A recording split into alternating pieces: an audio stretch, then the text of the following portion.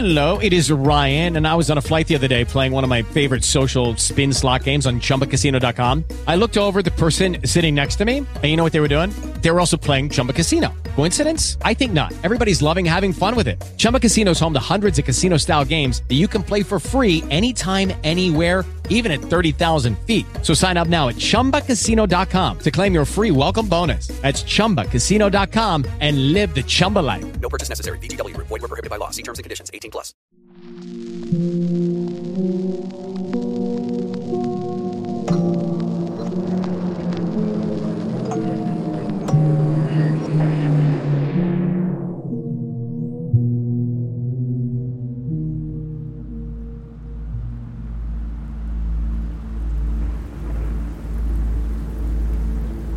Back when I was completing my master's degree, I had to share an apartment with someone to keep the costs down. After putting out an ad on Facebook, I received a message from a guy called James. I started out looking for a roommate, terrified that I'd end up living with some psychopath, but the person I found ended up being my longest and closest friend.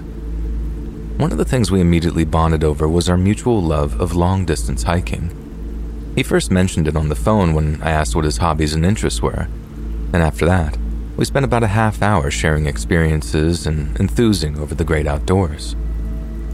We went on our first trip during spring break of 2004, and it was pure bromance, if you catch my drift.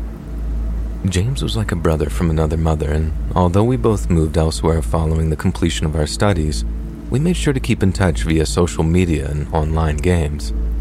Then on top of that, we headed out on some long-distance hike together either once or twice a year.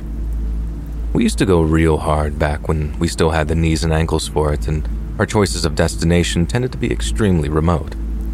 Most of our friends who joined us would blister up their heels for a few days with us and then say never again on the ride back. So for the most part, the trips tended to be just me and him. We both ticked off Baxter State Park and the Adirondacks while we were both living in the Northeast. Then after James moved down to Virginia, we visited both Shenandoah and the Great Smoky Mountains. But then as time went on, we started pining for somewhere a little further afield, if you catch my drift there as well. And that's how we settled on heading out to the Bighorn Mountains in Wyoming, or more specifically, the Cloud Peak Wilderness. The Cloud Peak Wilderness is the centerpiece of a roadless block of land that's almost 200,000 acres in size, making it one of the single largest wilderness areas in the entirety of North America. If ever we were going to get the full Lewis and Clark experience, it was there. So late one spring, we met up in a small town called Buffalo before heading out into the mountains.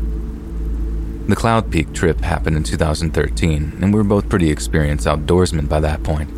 So at first, marching off into the trees just felt like business as usual. It was only around 24 hours in that we realized that we were a day's walk from the nearest highway, meaning we were almost completely cut off from civilization. I'd been to some far-flung places before, but there was something different about being out in Cloud Peak. Areas like the Appalachian Trail feel wild, but they're roads more traveled, if you will. Whereas out in Cloud Peak, it felt as if though we were crossing over some dangerous frontier. In light of that, we remained cautious and careful as we progressed along our route. But as the days went by and the fatigue started to set in, we began to get more confident and much more explorative. James was carrying an old Colt 45, having obtained the necessary permits to do so, so we weren't particularly worried about bears or any other variety of wildlife. What we were worried about was our dwindling water supply. In order to walk the vast distances that we tended to cover, we kept our water supplies minimal in order to maintain mobility. You could always find a stream or creek to top up your canteens mid-journey, whereas trying to lug gallons worth of water just wasn't an option if you wanted to cover any serious ground. Every other hiking trip, we'd had no problem finding water, and we'd even plan our routes to leapfrog from water source to water source.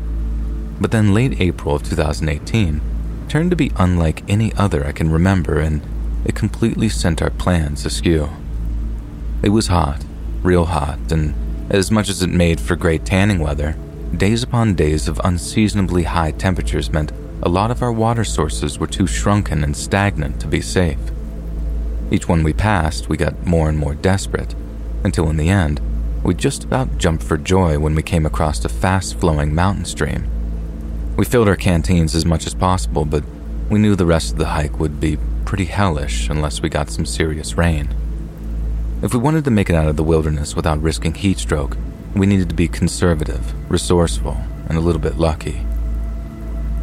We managed the first two. The third, not so much. On day 6 of a planned 9-day hike, we were once again in dire straits in terms of our water supplies. You can always tell when things are getting really bad when your pee starts to look like Bacardi Dark, and although we really didn't want to, it was looking like we might have to cut the hike short to make a beeline to the nearest convenience store, which, by that point, was going to be a day and a half's hike at least.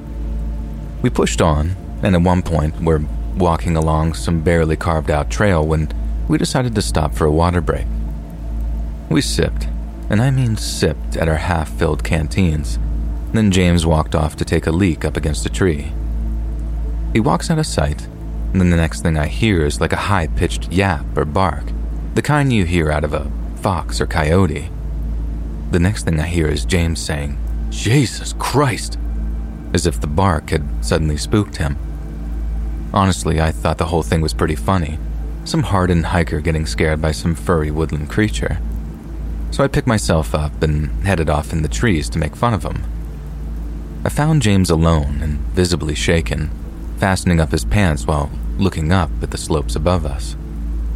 Given the high-pitched noise the animal made, I figured it was something small and fairly harmless, so the fact that James was so spooked made the sight all the more amusing to me.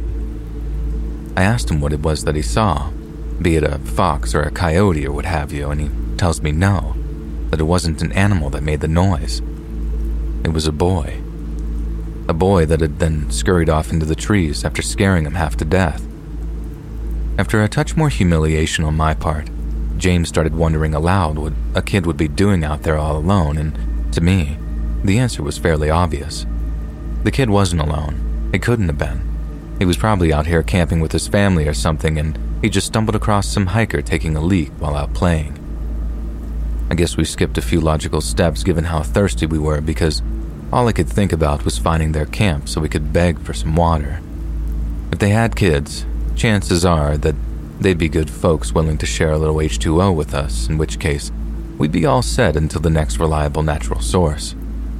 James, on the other hand, he didn't seem to think that it was a good idea at all. I thought he was crazy. We had a golden opportunity to resupply our water and maybe get a little hot food out of it too, and there he was, second-guessing the whole thing. When I asked him why he was so nervous, he replied, and I quote, "I think there's something wrong with that kid."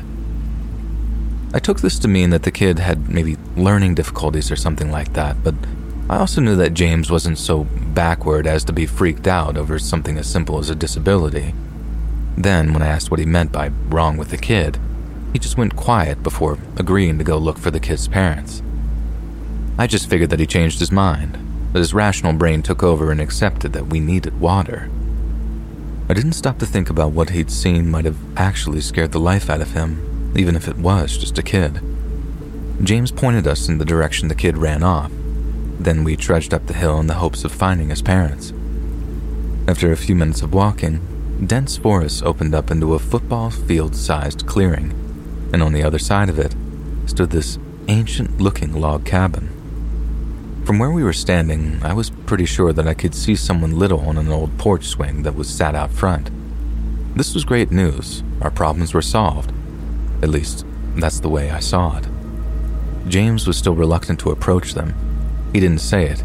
You could just see it in his face as we slowly walked towards the cabin. As we got closer, I realized the person on the porch swing was very old. Like so old it didn't look like they ever really left that swing. They were also, and I don't mean to sound so judgmental, I know time comes for us all, the single most facially disadvantaged person I had ever laid eyes on, and that's putting it as politely as I possibly can. I figured it was all down to some kind of medical condition, but when I politely asked if they had any water to spare, someone emerged from the cabin, and the proverbial penny dropped. Neither person had a chin to speak of. Both wore big, thick glasses, and both had this completely blank stare that seemed to bore right into you. The person who walked out of the cabin was holding a small dog, and although they were short enough to be mistaken for a kid, they had to be in their late teens to early 20s. Then, right as we made eye contact, he barked at me. I think my eyebrows must have shot up to my hairline as I turned to James, who was already slack-jawed and gawping as if to say, "It's him. I told you." I remember stammering the beginning of something, then just stopping when I realized these people simply weren't going to talk to us. Not even because they weren't willing to either, but because they just couldn't. Something you also have to understand is that the barks didn't sound voluntary. They sounded like tics, like something he didn't have any control over. I started to talk to them both real slow, like you talk to a child or something, telling them, "Hi there. We need some water. Could you get some water from your house? We'd be super grateful if you..." The dog the man-child was holding barked right as I was trying to talk, and then the man-child himself barked even louder. It pains me to admit it, but I started to get really nervous when the man-child walked back inside the house. He moved with purpose, like he was going to get something, and I said a small silent prayer that thing wouldn't be loaded, if you get my drift. Me and James were both wound up like springs waiting for him to reappear, but when the door opened again, it wasn't the barking man-child who appeared. It was someone so strikingly different looking that I was actually dumbstruck for a second. It was a girl. A younger girl, probably in her early to mid-teens, and unlike the rest of her family, she acted relatively normal. But when it came to her looks, they were beyond striking. She looked like she could have been a child star or something. She had this jet black hair and these bright amber eyes, both in stark contrast to the sandy blonde hair and pale blue eyes of her relatives. She could also talk, albeit in extremely broken English, and made that clear before I could even introduce myself by asking, "What you want, mister?" She was much more receptive to our request for water and invited us inside to fill up our canteens from a water tank that they kept in their kitchen, or at least what passed for a kitchen. The inside of the house was filthy, with junk and trash covering almost every available surface, and the water inside the tank the girl referred to did not look like drinkable whatsoever. We started searching the cabinet for any kind of bottled water, being more than prepared to pay well over regular sale price for whatever we could find. But the little dark-haired girl interrupted our search, embarrassing us in the process. I started to explain that we were just looking for soda or bottled water, anything to quench our thirst, but the girl just told us, "You need to leave." When we asked why, she explained that her daddy had arrived home and that he didn't like strangers. For a moment, James seemed to find some courage, possibly on account of how close we were to resupply, so he walked out of the kitchen and back down the short hallway in the direction of the home's front door. The next thing I hear is a bark much similar to the one the man-child had emitted, only this one was much louder and much deeper. I too moved in the direction of the hallway, my heart rate climbing rapidly as I did so, but I was cut off by James, who had a terrified look on his face. All he said was run. A second later, he lunged past me in the direction of a screen-covered back door, then after he opened it, we went tearing out the back of the house and into the woods. The whole time I could hear this huge daddy person screaming and shouting in complete gibberish, probably furious that his family had allowed strangers into the house. Had we been wearing our heavier packs, we would have been screwed, but since we were traveling relatively light, we didn't have to put down our packs to go in the house to collect water. If we'd had to, we'd have left them out front with the family, meaning we'd have no choice but to confront Daddy to retrieve them. I didn't get a look at the guy, but James did, and when I asked him to describe the guy, he used but one word: monster. He certainly sounded like it to me from the noises he was making, and I'm grateful to this day that we didn't have to deal with him.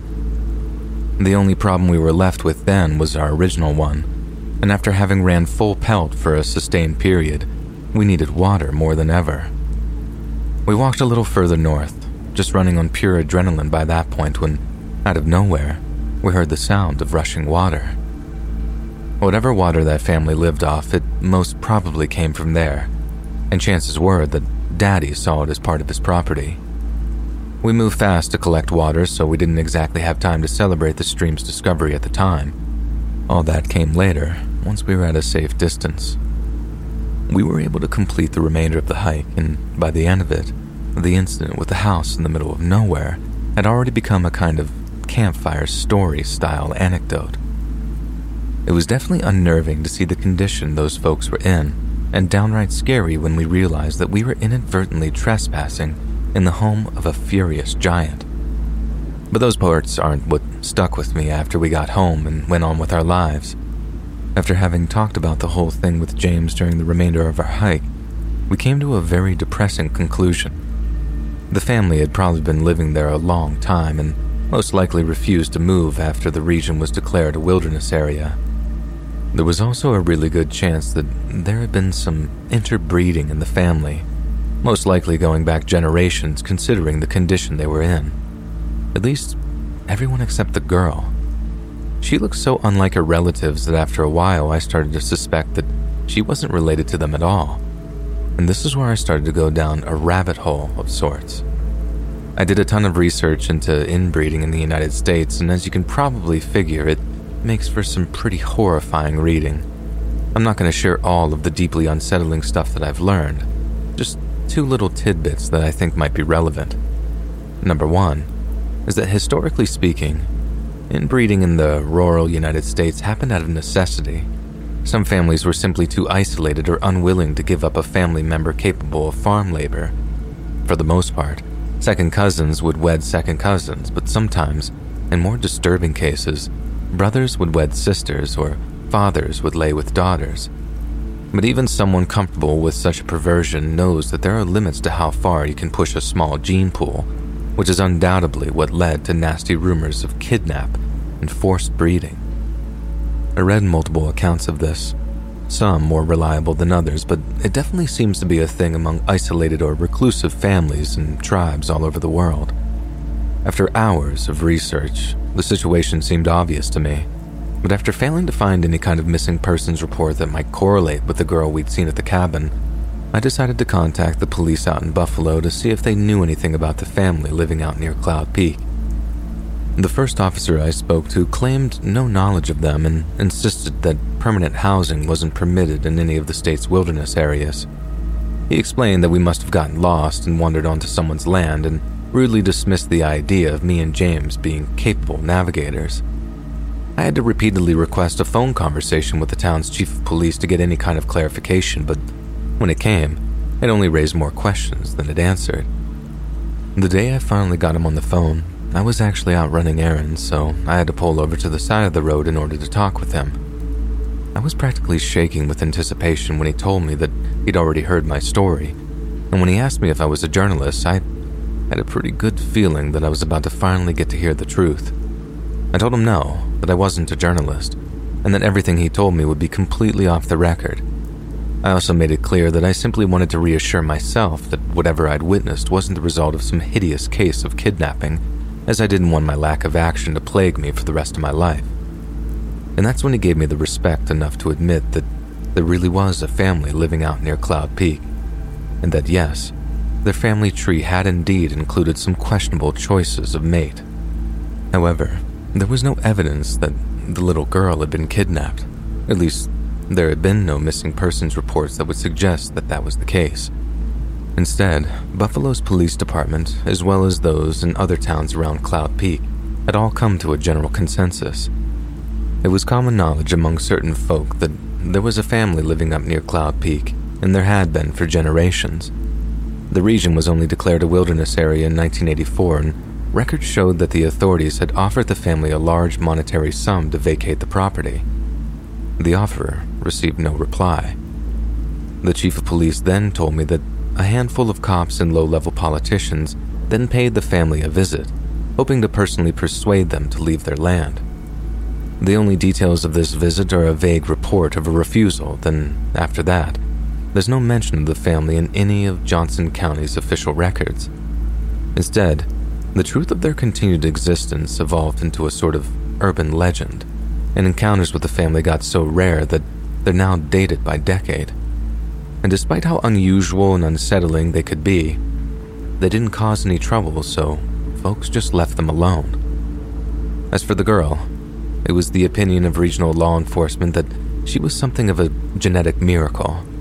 Somehow, someway, the family's genetic stagnation had resolved itself, resulting in an angelic little girl with hair as dark as coal dust. No one knew how, and no one knew why, but until anyone could prove otherwise, the girl was just part of the family, just as her yapping man-child of a brother or her monster of a father.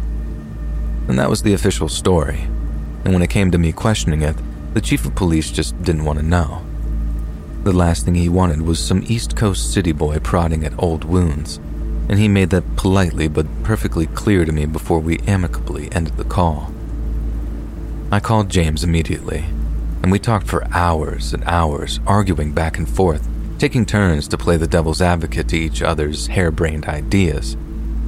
I'm not claiming that we're ultra-astute investigative journalists or whatever, and at no point did we agree on how and why that little girl came to be there.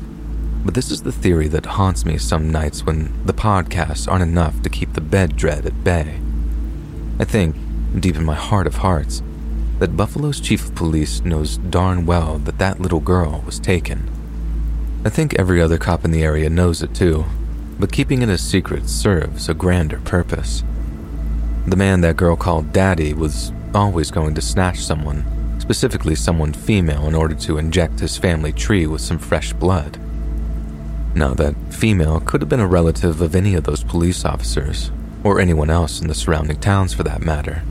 So to prevent that, I think someone facilitated the trafficking of a child to that family. As me and James discussed, there's no way in God's green earth that any state adoption agency would allow custody of a child to those people. So to prevent them from just taking someone, arrangements had to have been made. Granted, I have absolutely no way of proving my claims, and like the chief of police told me, there might well be an innocent explanation for the whole thing. But at this stage, I honestly think it would be remiss of me to not dig a little deeper. I plan to return to Cloud Peak to find out what's become of that little girl. If she's still there, maybe I'll get a chance to talk to her, find out if she has any memories of a time before. I have plans to write a book about my experience, along with what I find out there. Maybe this will serve as a kind of first draft, who knows. I'm excited about it, I won't lie, but I'm scared too. Part of me thinks that if I actually find my way back to that cabin in the woods, I'll never be seen alive again.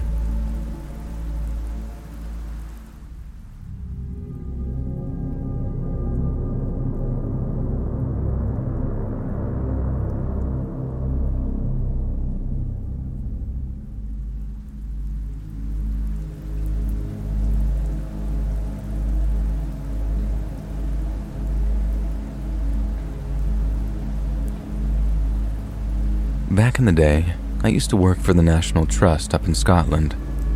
It was a really lonely job, with a lot of it spent either driving long distances or walking around the highlands in dire weather conditions. At work, I used to drive around this big 4x4, but off-duty, I had to use my own car, which was absolutely crap. So this one Saturday, I planned to drive back down to England for my mom's birthday. Me and my boyfriend had this whole big thing planned for her. I'd drive down in the morning, help get set up, then I'd go and pick Mom up for the big surprise. I was massively excited about it, and massively confident that my mom would be over the moon with it. What I wasn't confident about was the ability of my poor little Nissan Micra to get me there without giving me trouble. I was driving through the highlands, absolute arse end of nowhere and all, and the engine started making some really unhealthy noises. I pulled over to the side of the road, but I couldn't work out what was wrong. I thought I'd be able to get it to a garage and risk being a little bit late. But when I got back in my car and tried starting it up again, nothing. The engine was trying to turn over, just never coming to life. And no matter how hard I tried or what little tricks I tried to pull, I just couldn't get the car to start. These days, I'd have just pulled up an app and had a bloke out for repairs or a tow within an hour or so. But back then, In the age of flip phones and spotty mobile reception, breaking down in the middle of nowhere could be a huge pain in the bottom. I tried the engine a few more times while mentally preparing myself to actually get out and walk. This was in the middle of November, by the way, so it was absolutely freezing as it was, but then the Highland gales meant the idea of walking anywhere was grim beyond belief. I fought it for as long as I could, but in the end, I fastened up my coat, whacked on my hat and gloves, and got out of my car to face the cold. The plan was to walk to the nearest anything, which hopefully had a phone or someone capable of engine repairs, but then no sooner had I started walking, but a car suddenly appeared in the distance. Each side of the road was lined with trees, and the road kind of snaked off in the distance, so the car's appearance took me by surprise at first. I actually said a prayer to myself that whoever it was would pull over for me, and when they did, I thought those prayers had been answered. But at the risk of sounding a bit melodramatic, I don't think it was God that answered my prayers that day, rather than his opposite number downstairs. Anyways, the car pulls over and this quite friendly-looking middle-aged man rolls down the window and asks if I'm all right. I explain the situation, tell him where my car is, and he says that depending on how bad the damage is, he might be able to get his mate to come and fix it on the cheap. I just about danced a little jig that I was so happy. Then he invites me into his car and gives me a lift back to mine. We made a bit of small talk after I noticed his English accent, and we both swapped stories explaining why we were both up in Scotland. After we pulled up behind my car, he pulled out his mobile and started texting someone, apparently the person who was going to come fix my car. When I asked him, he explained that up in the Highlands, it was much better to send texts with that little signal you could muster. It was a little slower in terms of response time and all, but the message actually went through loud and clear instead of garbled and spotty. He told me not to worry though, as his mechanic friend worked Saturdays and was probably close to a phone. Those of you in your 20s might not remember the ritual of holding your plastic brick of a phone high above your head to try and force a text message through, but after a minute or so of that, my Highland Samaritan assured me that the text had both been received and read. Everything was looking hunky-dory. All I had to do was to be patient and hope for the best. Within a few minutes, the kind stranger's phone had buzzed, and he reported that his mate was on the way, although he wouldn't be arriving for another 20 minutes or so. 20 minutes I could deal with, and if the guy could get me to my mom's surprise party on time, the one I'd spent a month planning, I was willing to give him everything I had in my wallet. But then, as I sat waiting with the bloke, still making the same small talk, I noticed that he changed some minor detail in his story. I won't bore you with the ins and out of it, but he basically told me his business was in one place, and then about 10 to 15 minutes later, he told me it was based somewhere else.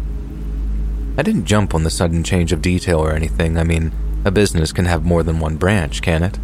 And people misspeak all the time, so I'm not exactly going to act all Sherlock Holmes on a bloke who's supposedly doing me a favor, am I? That was the first red flag, you might say. One I didn't really acknowledge until after the event itself. It was only the second that actually caught my attention. After a brief lull in the conversation, the man asked if anyone was expecting me. He used that exact same phrase too, expecting you. And I must have given him a funny look or something because he clarified with, have you got any plans later? I started telling him about my mom's party, how I'd been planning it for ages, how my whole family expected me to be there. And instead of showing any interest or enthusiasm whatsoever, he sort of nodded and started staring off into the distance like he was thinking about something. That wasn't what got me, though. It was how he'd phrased the question. Was anyone expecting me? And then considering he was apparently just bringing his mate to fix my car, and I hadn't heard what they'd said to each other. It all added up to a really bad feeling in the pit of my stomach. Call it a woman's intuition, but I knew I had to do something, anything to try to get ahead of what I feared the most. I asked the guy how long his mechanic friend is going to be, and after his long and contemplative state, he snapped right back into his friendly. He checked his phone and then told me, "Seems like it's only going to be a few more minutes." So I put my little plan into action.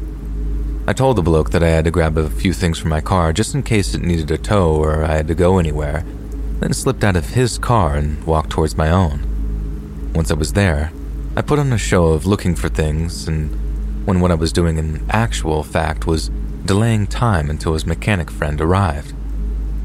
If it was some bloke in overalls driving his work van, then yeah, I probably had nothing to worry about.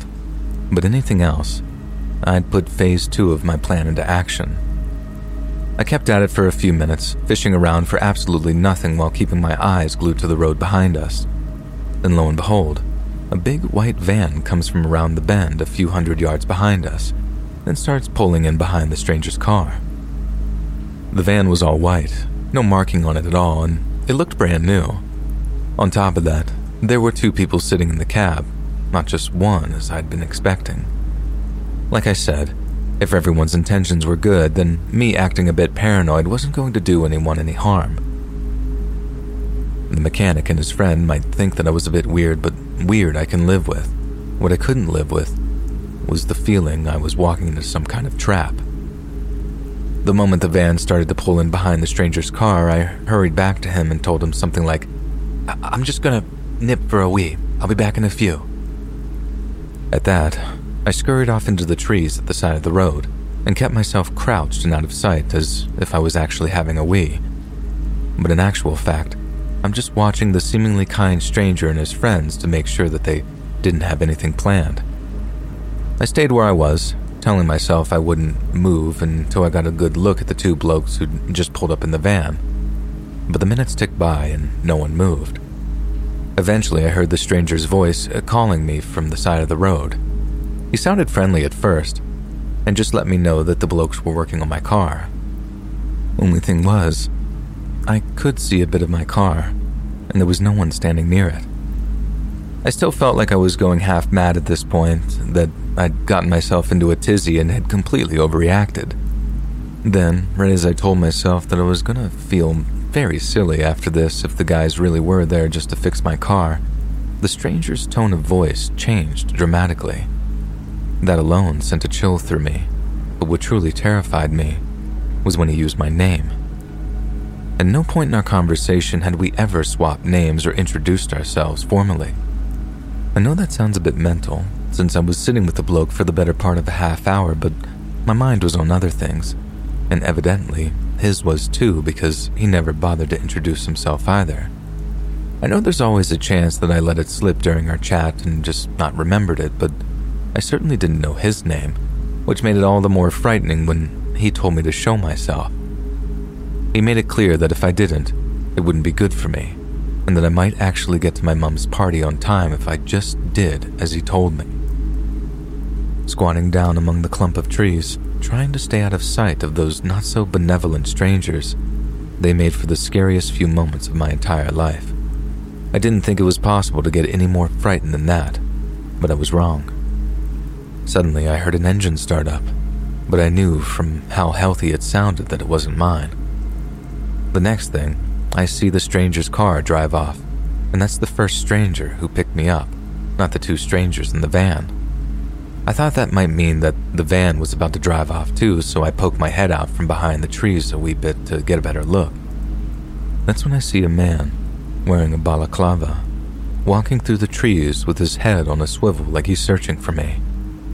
Remember what I said about being wrong regarding how scared I could be? I can actually remember most of the stuff that happened, but after seeing that guy in his mask, quite obviously searching for yours truly, my memory actually gets a bit spotty. I know I just ran, further and faster and harder than I ever ran in my life. I remember being sick a bit when I couldn't run any further, and I remember many cars passing me before a driver finally bothered to stop to see if I was actually okay. I also remember being frightened out of my wits that the first stranger or the guys in the van would come across me, but thankfully that didn't happen. Instead, I was driven to a police station where I gave a statement. After that came a trip to a mechanic's, which resulted in me finding out my car wouldn't be roadworthy for at least 24 hours. After that, I got a room and a bed and breakfast, got myself a late lunch, then cried on the phone to my mom up in my room. I actually think it was the single worst day of my life. I let my mom down, had to dip into my savings to pay for engine repairs, and it was just a complete nightmare of a day. And to top it all off, I almost got kidnapped or murdered as well.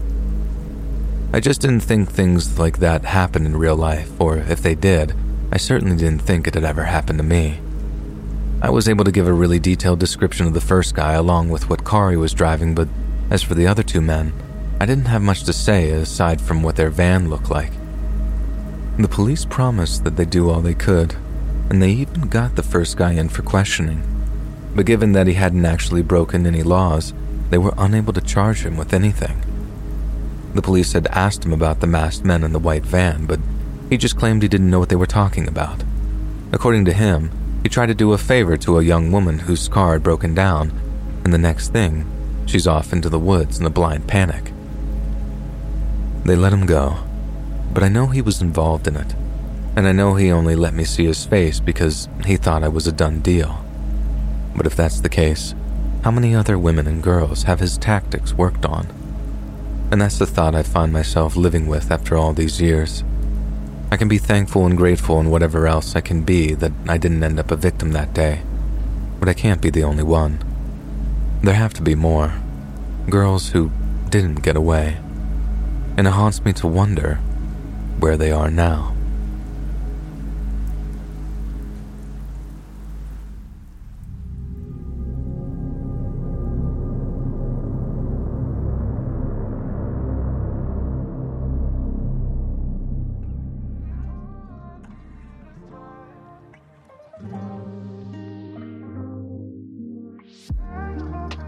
While 2023 saw significant personal growth for many people, there's always room for improvement, particularly in the realm of mental health. And this is where BetterHelp steps in. BetterHelp's therapy services empower you to discover your strengths, eliminating the need for extreme resolutions and facilitating lasting changes. I can't emphasize enough how much I value my experience with BetterHelp and their therapists. Their compassion and unwavering dedication shine through as they attentively listen and respect my boundaries. Everyone can benefit from such a supportive presence, and BetterHelp provides just that. And if you're contemplating starting therapy, consider giving BetterHelp a try today. It's fully online, it's designed for maximum convenience, flexibility, and alignment with your schedule. A simple questionnaire will match you with a licensed therapist, and you can switch therapists at any time without incurring additional charges.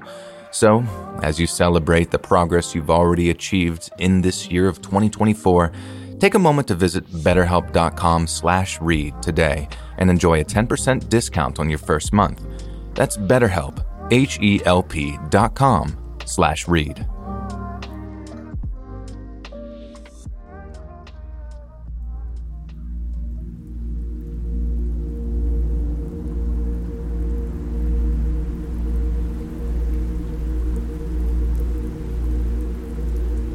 In the mid-1980s, 4 very different women were abducted and murdered in rural Texas, in a place that came to be known as the Killing Fields.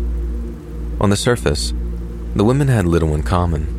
One was just a teenager, another was a local bartender, the third was a 30-year-old mechanic, while the fourth was a young unemployed mother. Yet despite their differences, their lives all ended in the same place, in a rural field just off a dirt road near League City, Texas.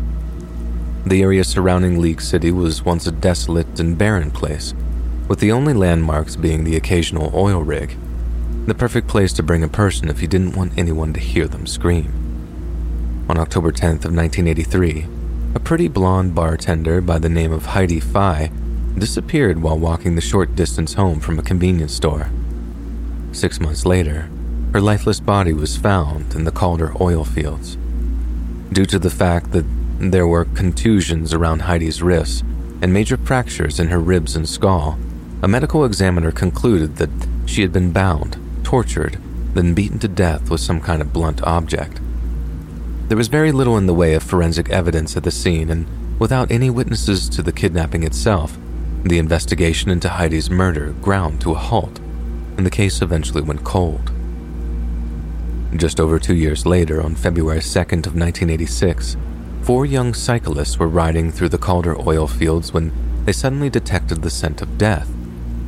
Upon further inspection, they discovered that the source of the foul odor were horribly decomposed remains of a young woman. After rushing to inform some adults of their find, the police were summoned and they opened up an investigation into the woman's death. Since it proved impossible to identify the victim, she was declared a Jane Doe, but was described as being in her mid-20s, around 5'7", with reddish-brown hair and a distinct gap in her teeth. The cause of death was a single shot to the back, one which sent a bullet tearing through her heart and lungs, and her body was found just 50 yards from where Heidi Fai's was found. Then, when the police were still in the process of examining the initial crime scene, they came across another dead body, that of 16-year-old Laura Miller, who had vanished on September 1st of 1984. When police dug out the file detailing her disappearance, they discovered something chilling: that Laura Miller had been abducted from the same convenience store that Heidi Hai had been walking home from when she vanished. By 1991, the murders of all three of the aforementioned women remained unsolved when a fourth body was found in the Calder oil fields. Unlike Fai and Miller, who were both positively identified through their dental records, the limited scientific options of the era meant that both unidentified bodies would remain so until the middle of 2019. While the League City Police Department remains responsible for the investigation, the FBI has often loaned its considerable resources to beleaguered local law enforcement. Their dedicated laboratories have pored over forensic evidence while expert behavioral analysis created a psychological profile of the potential killer. Yet despite their hard work, leads have come and gone, evidence remains inconclusive, and the murders remain unsolved. There are no known witnesses to any of the killings and no common person connects all four, yet, although the choice of victim is seemingly random, law enforcement seems certain that a lone serial killer is to blame. Although the prospect of multiple murderers cannot be ruled out, the nature of the location in which the bodies were found, it was likely someone with roots in the area. As one prominent FBI investigator explained, someone must have been very familiar with those fields if they knew such an effective spot to hide a body. Investigators have scoured missing person databases and appealed to the public for tips, but with each passing year, the case gets harder and harder to solve. Special Agent Richard Renison, who has worked the Calder Road killings case out of the FBI's Houston field office, has echoed this sentiment. With that much time going by, people lose their memories, Renison said. People pass away, people just simply forget. It's hard to remember significant details from that long ago. Over time, the murders went from a professional curiosity to a deeply personal mission. Agent Renison is actually from League City and began his heady rise in law enforcement with the League City Police Department in 1993. As we know, Agent Renison later graduated to the FBI, and due to his deep ties to the Calder Road area, he became the case agent for these killings back in 2005. While the avenues of investigation have narrowed over the years, law enforcement technologies have advanced significantly, and in January of 2019, Agent Renison received a call that gave new hope to his apparently lost cause. One of the Jane Doe corpses found in 1986 was discovered to belong to a woman named Audrey Lee Cook. Cook had worked as a mechanic in the Houston, Channelview, and Heights areas of Texas and was last seen in December 1985. The 1991 Jane Doe, however, was determined to be Donna Ghuslin Prudhomme. The belated identification of the bodies has finally given law enforcement something to work with, and as of 2019, agents were contacting the victims' friends and neighbors while reviewing police records from the period. However, when a key part of any investigation is appealing to the public for help, progress isn't promising. Agent Renison, as well as local police, have requested to talk with anyone who can provide additional information. And in cases like these, it could be something as simple as where the woman worked or the names of friends who haven't been interviewed that are the key to solving these murders. When interviewed by a local TV station, Laura Miller's father, Tim, said his daughter had big talent and big dreams and refused to let her epilepsy become an obstacle to her aspirations. She was popular at high school and even maintained a romantic relationship with a high school classmate, but at some point, the Miller family packed up their lives and moved out to League City. Laura was quietly devastated by the decision. She had to leave her friends, her boyfriend, and her beloved choir behind, and she struggled socially following such a sudden move. What made matters worse is the fact that, for almost a week following the move, the phone in the Millers' home had yet to be connected. It meant that the incredibly lonely young woman had no means of contacting the friends she so desperately missed, at least no means to contact them from her new home. On September 10th of 1984, Laura's mother drove to a nearby payphone so she could call her boyfriend. Since the weather was so nice, Laura planned to walk the half-mile back home when she was done. When Laura failed to return home, her parents were quick to report her missing, but at the time, police considered her to be a runaway on account of her severe homesickness. Law enforcement told the Millers not to worry, that they'd do everything that they could to find their daughter and would be in touch as soon as there'd be any developments. But as month after month went by, it became increasingly clear that Laura was not coming home. Yet instead of intensifying their investigation, law enforcement began to allocate resources elsewhere. In their view, Laura was most probably dead, in which case it was only a matter of time before her body was discovered. Out of frustration, Tim Miller began researching similar disappearances in the area. What he discovered was horrifying. Over the previous decade, 15 other young women had disappeared in the region. Some were still missing, others remain unidentified following the discovery of their corpses, but not a single woman's killer had ever been identified. I knew in my heart that Laura wasn't coming home alive. I was afraid she was never going to be located, her father later said. But just over a year after her disappearance, Laura's body was found. The Millers had to wait 17 months to learn of their daughter's fate. Diane Gonslin Hastings, on the other hand, had to wait more than 30 years to find out what happened to her sister Donna. Donna and Diane grew up in the Port Arthur area of Texas. Donna later married and had 2 sons, but when her husband became abusive, she was forced to flee the marriage with her 2 boys in tow. She had a pretty tough life, her sister explained, but she loved her children so much. We just did the best we can with what we had. By the late 1980s, Donna was raising her sons with a stepfather in League City, but kept in touch with her family often while assuring them that she was happy. But after that relationship ended, Donna fell on hard times. She took her children to their grandmother's house and moved to Clear Lake, Texas, to try to rebuild her life and one day take her children back, her sister said. In 1989, Donna asked her sister for a copy of her birth certificate so she could obtain a passport. Diane mailed the birth certificate to Donna's home in Clear Lake, but after that, she was never heard from again. Donna's family rationalized her absence by assuming that she was traveling overseas, but when her absence dragged on for months at a time, people began to worry for her safety. They reached out to Donna's close friends and associates, but when they discovered that not a single one had seen or heard from her, they approached law enforcement to report her missing. Years went by, and Donna's sons grew up without her. Then one day, tragedy touched the family once again. Her eldest son was paralyzed in a devastating traffic accident.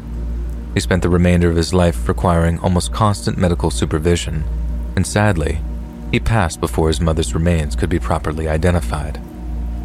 In 2008, and against the advice of her own family, Donna's sister began working with a private investigator.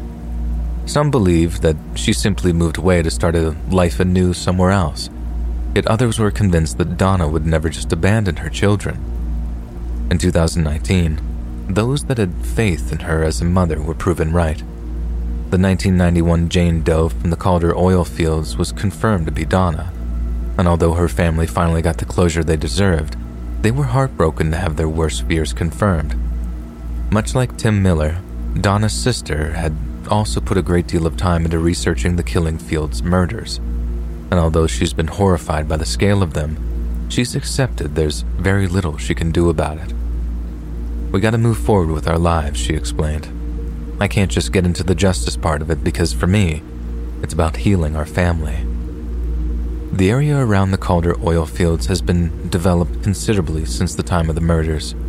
Encroaching residential spaces mean that it's only a matter of time before every inch of the killing fields had been dug up and examined by all manner of inspectors and tradesmen.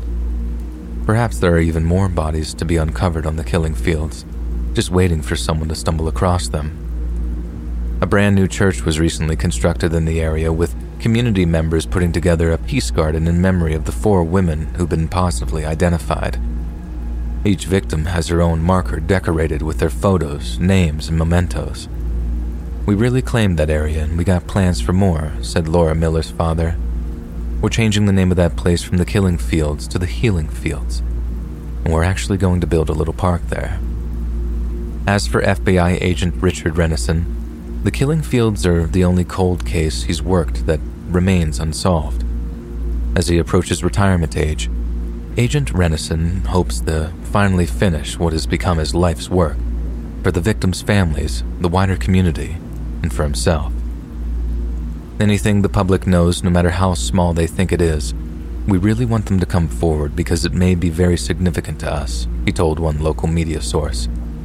"It's important for the public to know that we have not given up.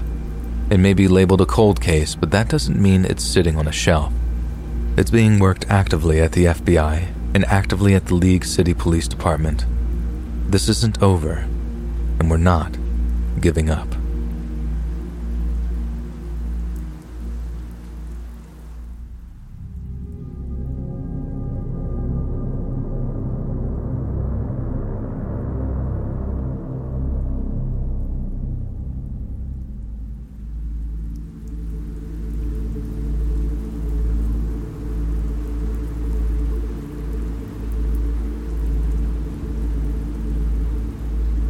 Many years ago now, me and my best friend from high school decided to go on a Fear and Loathing in Las Vegas-style road trip through Nevada.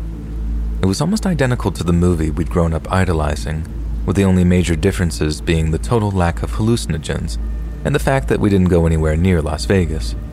For us, it was more about just cruising through the desert, jamming out to mixtapes, than getting weird with whatever beer or grass our meager supply of cash could get us. It made for a pretty good time at first. We hit up some wild places and met some even wilder people, and that was just the first day of our road trip.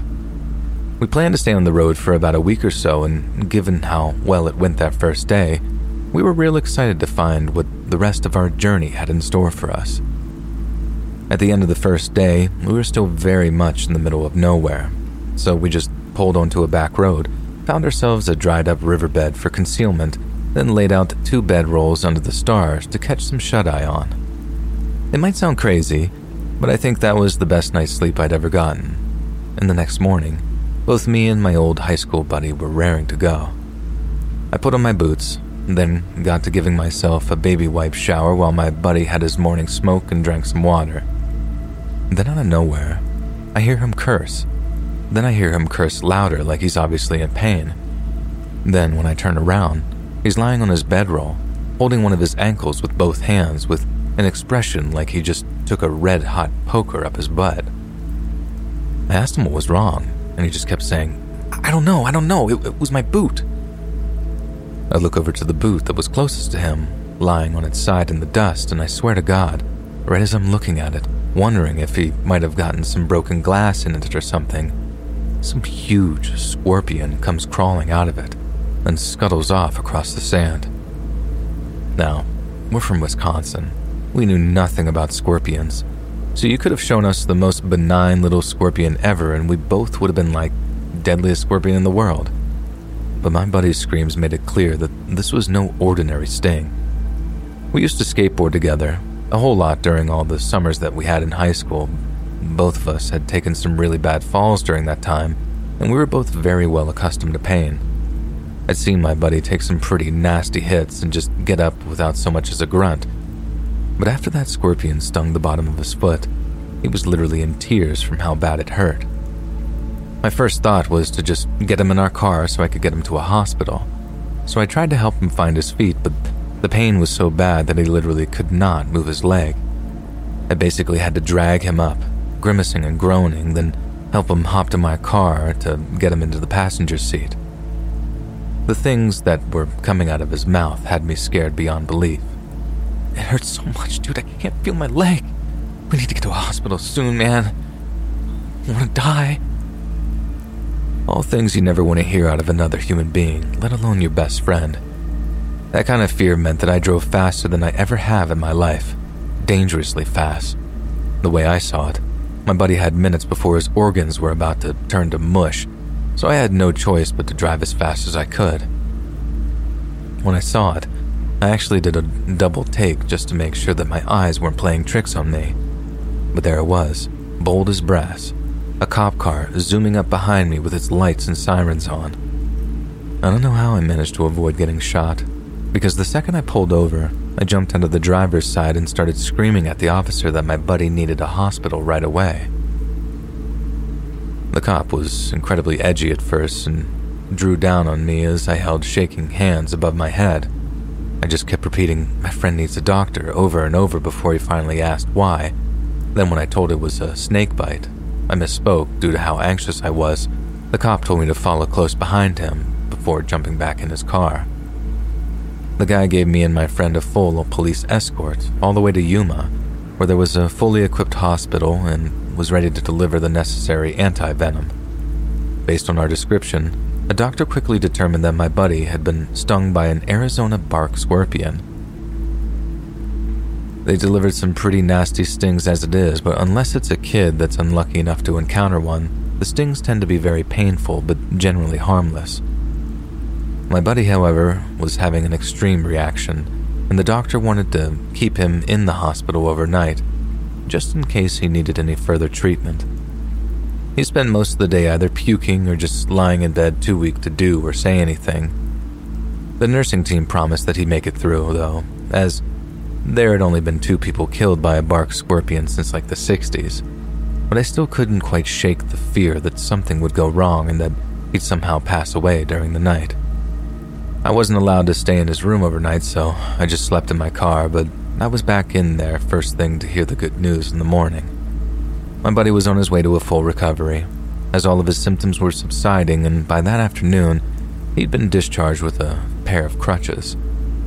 He wasn't happy to be hit with the medical bills, but he thanked me for getting him to the hospital on time. And I know he got in touch with the cop who pulled us over just to thank him for pulling us out of the fire when we needed it most. With Lucky Land Slots, you can get lucky just about anywhere. Dearly beloved, we are gathered here today to... Has anyone seen the bride and groom? Sorry, we're here. We were getting lucky in the limo and we lost track of time. No, Lucky Land Casino, with cash prizes that add up quicker than a guest registry. In that case, I pronounce you lucky. Play for free at LuckyLandSlots.com. Daily bonuses are waiting. No purchase necessary. Void where prohibited by law. 18+. Terms and conditions apply. See website for details. Hey guys, it is Ryan. I'm not sure if you know this about me, but I'm a bit of a fun fanatic when I can. I like to work, but I like fun too. It's a thing. And now the truth is out there. I can tell you about my favorite place to have fun. Chumba Casino. They have hundreds of social casino style games to choose from with new games released each week. You can play for free anytime, anywhere. And each day brings a new chance to collect daily bonuses. So join me in the fun. Sign up now at ChumbaCasino.com. No purchase necessary. VGW. Void where prohibited by law. See terms and conditions. 18+.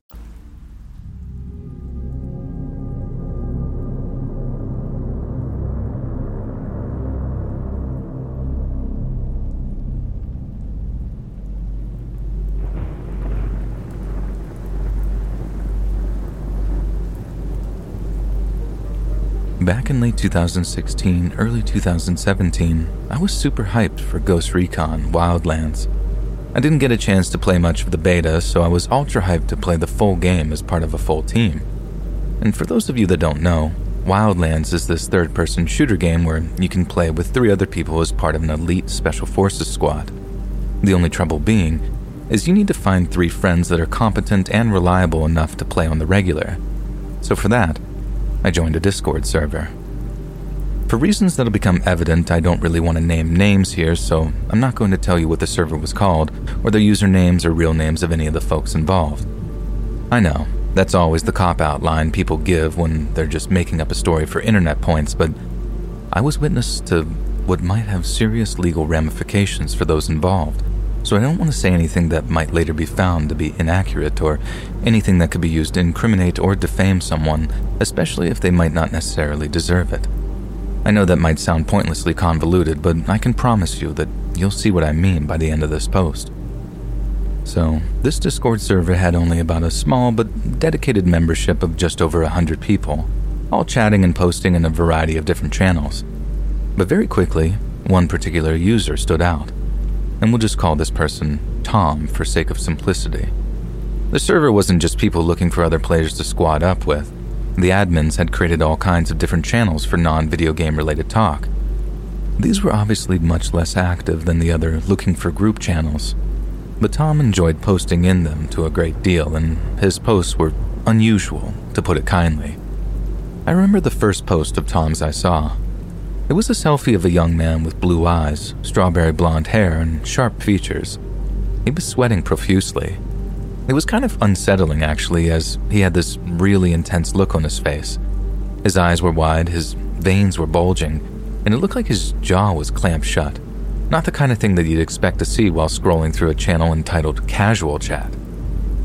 Tom had added a caption claiming that he just ran like 2 marathons or something, which is basically a world record for what his critics in the replies said. He also made wild claims that he'd aced the Hell Week part of Navy SEAL training, and had only failed to graduate because he made the instructors look bad. Basically, he was full of crap. But no matter how many times he got called out and humiliated, he kept on coming back with more and more laughably spurious claims of personal glory. And perhaps the single most effective and lauded critic was a guy that we'll just call Clancy. Clancy won the hearts and minds of the whole server by basically humiliating Tom in increasingly hilarious and creative ways. He'd make memes of him, debunk his wild claims with witty little link-laden retorts, and he was the perfect antidote to all of Tom's soul-sapping, self-aggrandizing poison, and for that, we had a lot of affection for him.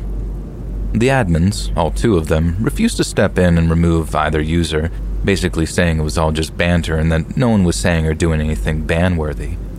To be fair, it was all fairly harmless, but as things began to escalate, the once playful conflict grew increasingly bitter and increasingly vicious. Soon it wasn't just Clancy making fun of Tom, it was a massive chunk of the server, all under the assumption that if he really didn't like it, Tom would just leave. After all, he was the one who kept giving them ammo by posting weird selfies and making up cringeworthy stories. What came next happened quickly and mostly offline. I didn't exactly check the server religiously either, so some of this I saw with my own eyes, while other stuff I heard secondhand accounts of. But this is how it went, as I understand it. At some point, Tom and Clancy started arguing back and forth in one of the server's text channels, and it got so brutal that for the first time, one of the server admins actually stepped in and told them to take things to their DMs. This is where things get sketchy, because I don't know exactly what was said in these DMs, and I haven't spoken to anyone who really does. No screenshots were taken, and neither user really talked about it, and no one rushed to find out until after this whole thing concluded. However, I think it's fair to assume that they both went at each other pretty hard, until Tom basically vowed to find Clancy so he could kick his butt or whatever dumb threat he'd thrown out there. After that, Tom actually went dark for a little while, and I only learned about the whole argument thing after asking where the old rascal had gotten to. It was definitely welcome news. I mean, he was incredibly annoying, but he also hadn't left the server, meaning that there was a chance that he and Clancy had just talked the whole thing out. After a few days later, Tom proved that little theory to be way off the mark. He posted in all of the text channels about how he had a genius-level plan, and that Clancy was going to be sorry for disrespecting him. Clancy then responded by telling him to give it his best shot, and he'd relish a chance to break his teeth in. Admins once again stepped in, warning them of bans if they didn't stop threatening violence, so they either took things to DMs again or just quit their bickering, while everyone just figured Tom's threats were empty. But it turns out, they weren't. After Clancy was offline for a few solid days, people started asking where he was, and to get a definitive answer, some folks reached out to a member of the server who was Clancy's in-real-life friend. People were genuinely speculating that Tom had made good on his threats or something, so there was actually a great deal of relief when they discovered that Clancy was okay. However, someone very close to Clancy was very much not okay. His sister, who'd been subject to a brutal attack while attempting to drive home from work. She was in the hospital, in critical condition too from what we heard, and he was offline because he was taking time out to help his family and caring for his sister.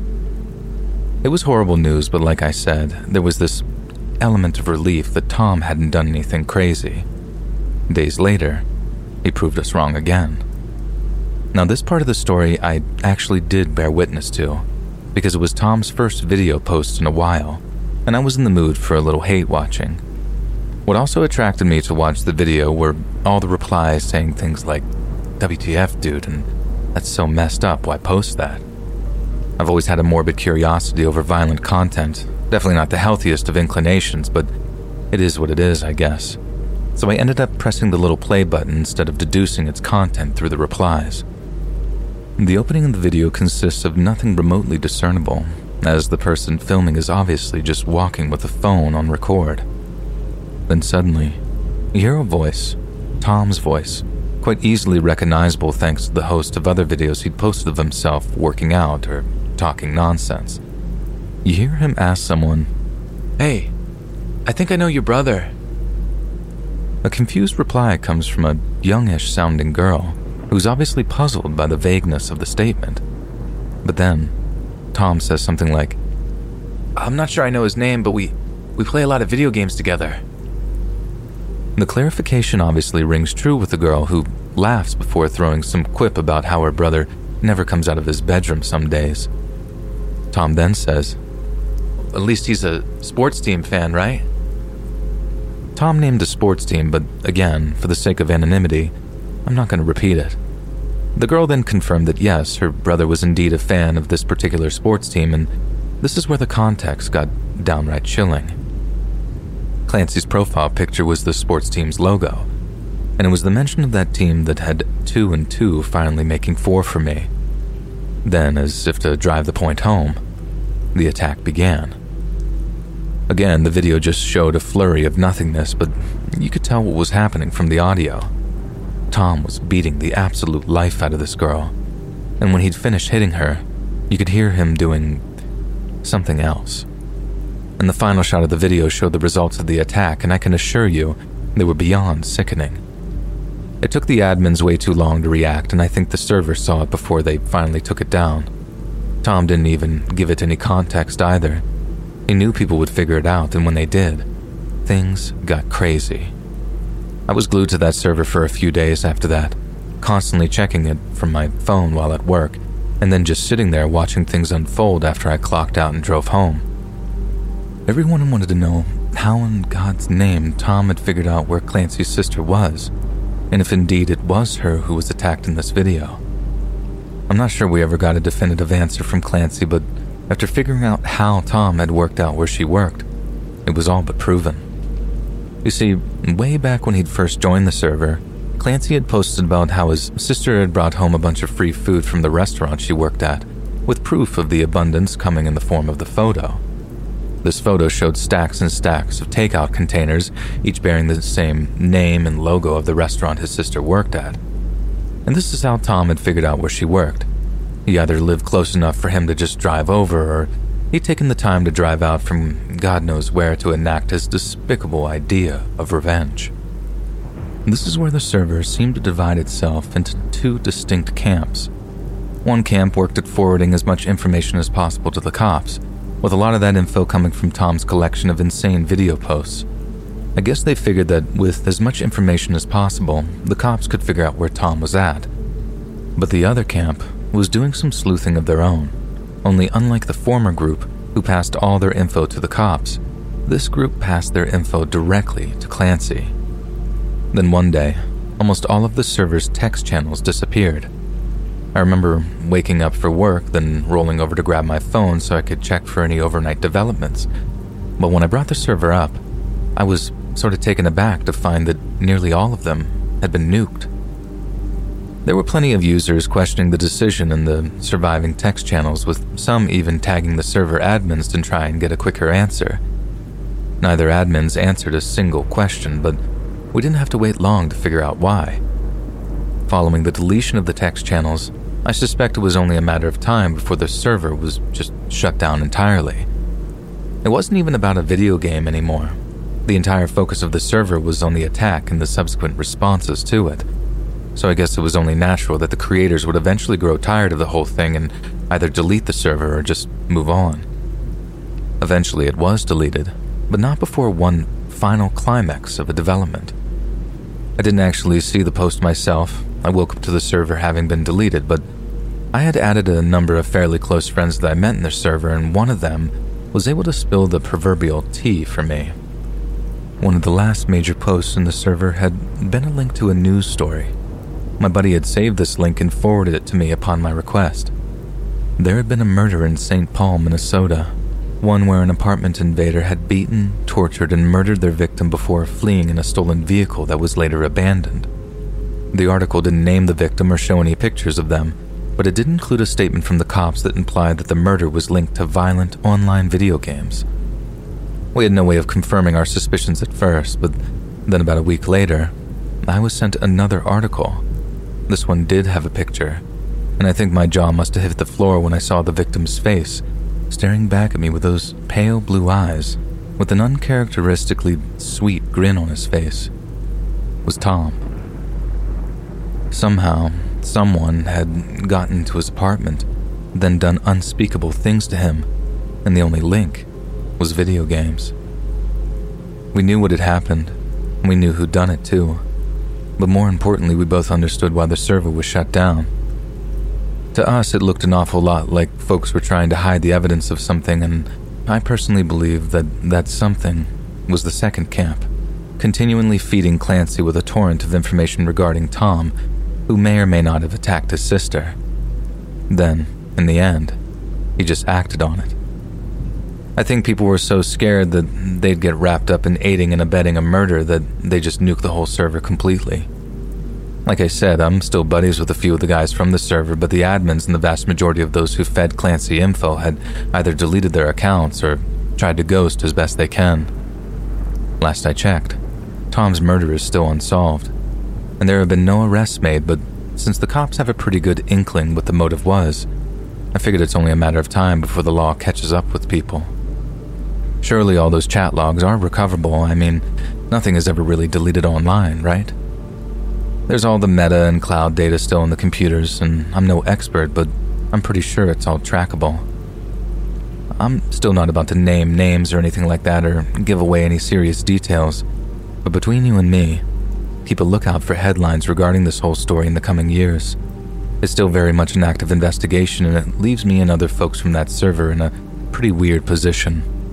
See, on paper, the moral thing to do would be to go to the cops and tell them what happened, but then who's to say that Tom didn't deserve it?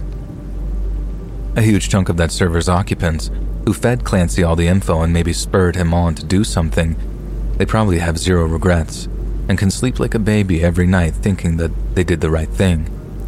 But me, it just doesn't sit right with me for some reason, and I have a feeling that it never will.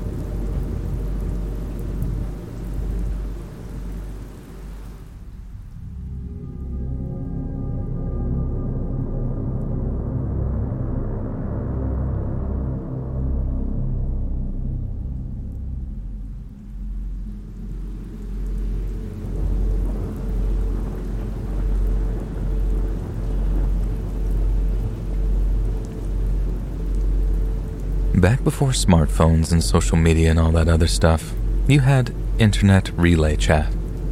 These were primitive chat rooms where you just picked a username and boom, you could talk to all manner of complete strangers about innocent and not so innocent topics. If you've heard the term ASL before, that's where it came from, because you always opened by asking someone their age, sex, and location, and what you got in reply could wildly vary from user to user. One night, I see this username, Desert Roads F18. I figured it's probably a girl around my age in the southwest or southeast, and given that I was still living in Texas at the time, I figured that I'd just hit her up. I was right about her being in the south, as she was apparently just over the state line in New Mexico. So that gave us something to talk about at first, but then as the conversation meandered on, things started getting more and more personal. She told me her name was Rose, and that she needed someone to cheer her up. So I set about trying to do just that. I thought I'd done a pretty good job, and when she seemed sufficiently chipper again, I asked if she wanted to talk about whatever was making her blue. And that's when she tells me that she was sad because she had to drop out of college, but that she'd done so in order to take care of her mother, who was suffering from a very painful variety of terminal cancer. Honestly, that was just about the heaviest thing I'd heard at the time, and I thought her attitude to it was nothing short of incredible. Sure, it hurt to put her dreams on hold for a while, but it would be worth it to know that she'd been a dutiful daughter, as she phrased it. At one point, and I know this sounds crazy, but I asked if she needed me to send her any money. Honestly, it was just bait to see if the girl was some kind of scammer. I mean, I'm dumb, but I'm not that dumb. And when she said no, that she'd never take money off of someone as sweet as me, direct quote, I was convinced that she was legitimate. And not just legit either, but maybe the sweetest, maybe most pure-hearted girl I'd ever come across. We talked for hours and hours about every little thing, all our passions and interests and hopes for the future. I think it was around 9 p.m. when I first sent her a message, and we didn't stop talking until just after 4 in the morning. It was that kind of intense, and I had butterflies in my stomach the whole time, especially after she sent me a picture of herself.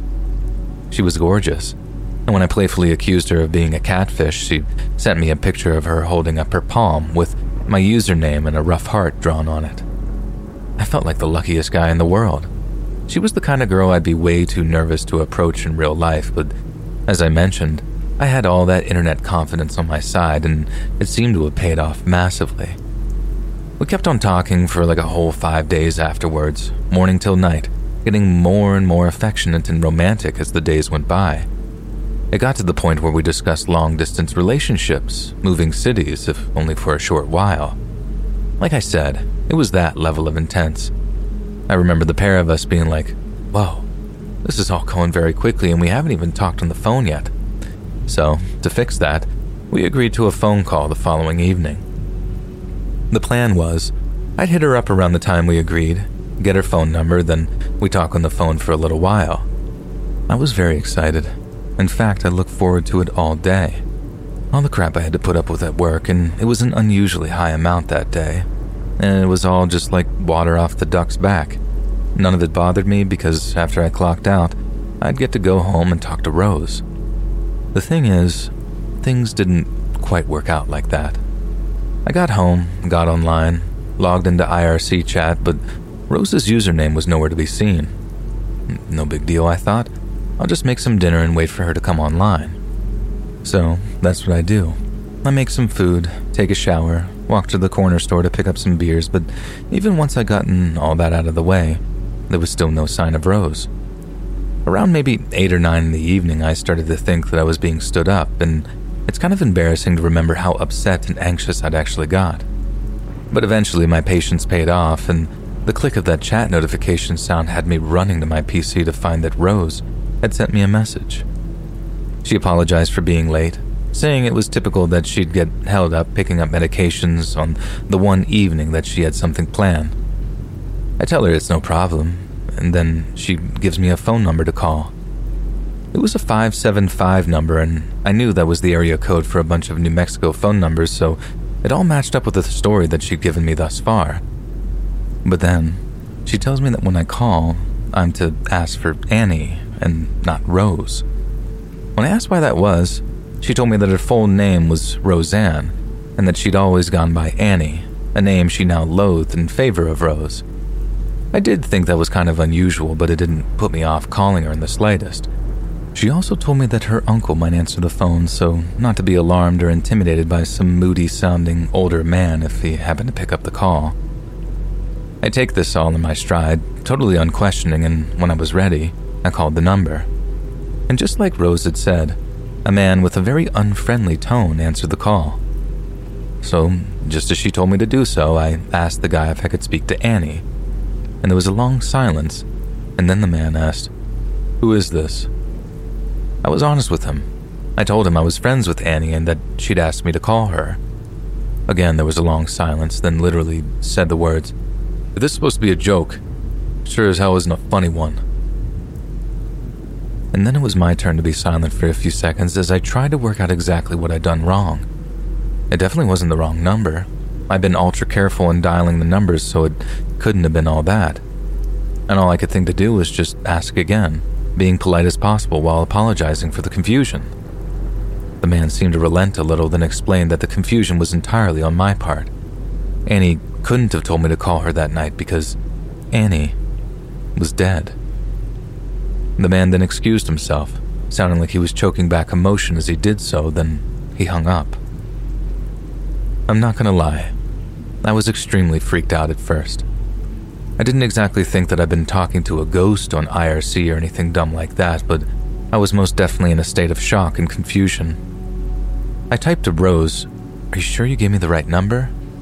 And after some time, she replied that she had indeed given me the wrong number, and apologized if it had caused any trouble. Me, like a total idiot, takes her apology at face value, even though there's this burning sensation in my head telling me that something is very wrong. I call the second number that she gives me, which again has a New Mexico area code, and as it rings, I realize I'm actually sweating from how nervous I am.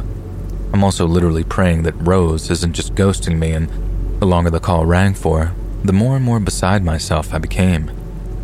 In the end, the call went to an answering machine, and the answering machine apparently belonged to the University of New Mexico's Adult Psychiatric Center.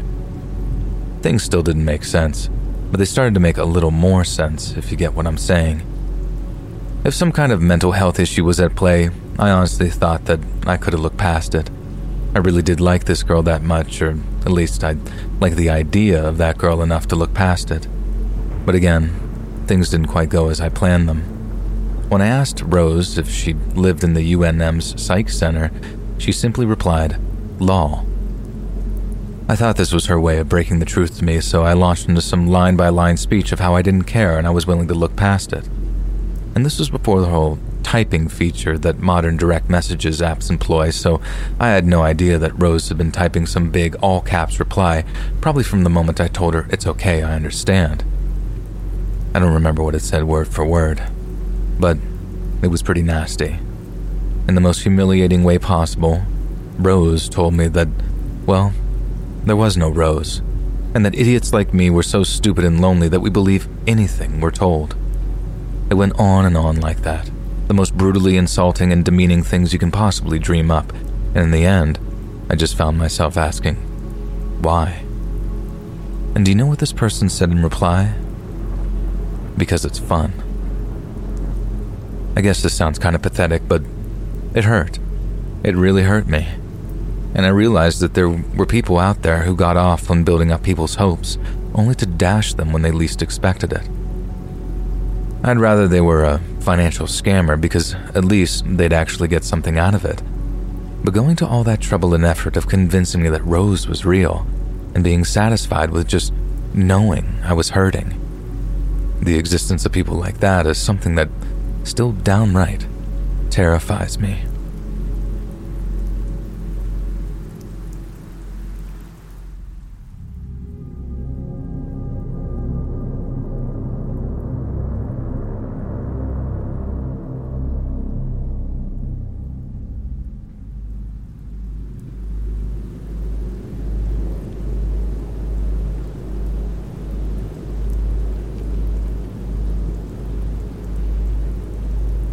I don't know how many of you will remember the game Second Life.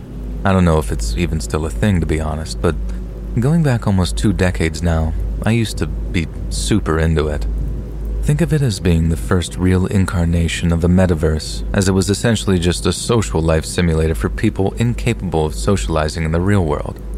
I say that with love, after all. I was one of those socially stunted individuals, and in actual fact, I met some of the most fascinating, innovative, and downright bizarre people I'd ever come across through Second Life. I know of a guy who started a free virtual nightclub. Literally just him in a little room, playing his own set list to anyone who would listen and hang out. The guy's a professional DJ now, legit living his dream, all after starting out on a freaking Second Life of all places. There were also game nights, D&D sessions, speed dating sessions, all in this virtual world, and it was through a speed dating session that I met an American girl named Tara. Tara was a pretty nice girl, and although actual dating was off the menu due to the distance, we got on like a house on fire. We had a lot of similar hobbies and interests, and I was always very honest and open with the things I told her. Tara, on the other hand, seemed to have a certain very secretive hobby, one she wasn't too keen on revealing to me at first. It seemed to take up an awful lot of her time, and I think she wasn't the only one doing it because she mentioned having discussed it with some close friends. After that, they all began doing this mysterious thing that was somehow thrilling enough to obsess over, but too embarrassing to share with a nice boy that she met on the internet. As you can imagine, I was incredibly curious as to what this thing was, and whenever we'd voice chat on Skype, I'd often pester her to tell me what it was. Eventually, I gave up on asking her and figured that she'd just tell me when she was good and ready. And eventually she did, and I swear I've never have guessed in a million years what that secret hobby actually was. But what I also didn't count on was being so completely creeped out by it that it marked the beginning of the end for our little online tryst. It goes a little something like this. Tara lived in a smallish-sized town in America. I'm not sure what it's called or what part of America it's in, but it was small enough for one horrible car accident to send the entire community into mourning. 2 trucks had collided on a dark road one night, one driven by a drunk driver who walked away from the crash with only cuts and bruises, the other being driven by a college girl and 3 of her friends, all of whom either died in the crash or afterwards as a result of their injuries. According to Tara, the drunk guy had managed to avoid all charges because his cousin was the governor's wife or something crazy like that. Some kind of corruption was at play. So instead, Tara and her friends had taken justice into their own hands. Their hobby consisted of them tracking down the drunk driver and his family members online. Then they'd create fake email addresses, fake MySpace profiles, all in the name of each of the 4 girls who died in the crash. They'd seriously deck them out too, using actual photographs of the deceased girls in order to make the profiles look as real as possible. Some would just bear the girls' names, whereas others would be things like the ghost of XYZ at AOL.com, stuff like that. Then, once the profiles were complete, they'd use them to haunt the drunk driver's family, friends, and coworkers. At the time, I think it was the single craziest thing I'd ever heard, but I wasn't completely put off by it. Sure, it was a very unusual hobby and definitely not the kind of thing I'd be into personally, but at the same time, I could understand why she did it. That level of corruption for the guy to just skirt without any formal charges. If that were my friends killed by that guy, I'd want to see some variety of justice too. But to create all those fake profiles with the names and likeness of the victims, that was something that I couldn't quite justify. Tara herself admitted their activities had some dubious moral foundations, as she didn't know whether the family members of the deceased actually approved of what they were doing. But in the grand scheme of things, she believed that what she was doing was right. For a while, I believed that too, but then I decided to do a little of my own research. I don't know why it took me literally days to cross-reference some of the info she'd given me, but when I did, I discovered that Tara hadn't quite given me the full story. The man who'd apparently been responsible for the girls' deaths had been completely sober on the night of the accident, and in reality, it was the 19-year-old driver of the college girl's car that was driving while intoxicated. The guy had been suffering some engine trouble and had pulled over to the side of some well-lit highway, flicked on his hazard lights, then got to work checking his engine out. Around this same time, the girls, who were already traveling way over the speed limit, came tearing around a corner. Apparently didn't see the guy at all as he was parked at the roadside, then smashed into his car at almost 50 miles an hour. The guy got out of the way in time, or they'd have pinned him between their bumper and the hood of his car. The girls, however, their car was tumbling off the road and down an embankment, where it eventually burst into flames. Once all this evidence emerged at his hearing, a judge ruled that the guy hadn't committed any crime, and that the onus lay with the 19-year-old driver of the other car. The guy was obviously dealing with a lot of guilt, too. He was extremely emotional at his hearing, apologizing not having serviced his vehicle earlier, and he basically took way more responsibility than he ought to, and reached out to the families to try to aid in their respective grieving processes. Essentially, he was a good guy, one who'd been traumatized by accidentally being in the wrong place at the wrong time. And from what I could gather, most of the community agreed that was the case, all except for Tara and a group of her close friends, who decided that regardless of his intentions, the man needed to be punished. To me, this was already completely unacceptable. It made Tara seem like an evil brat who just couldn't accept the tragic reality.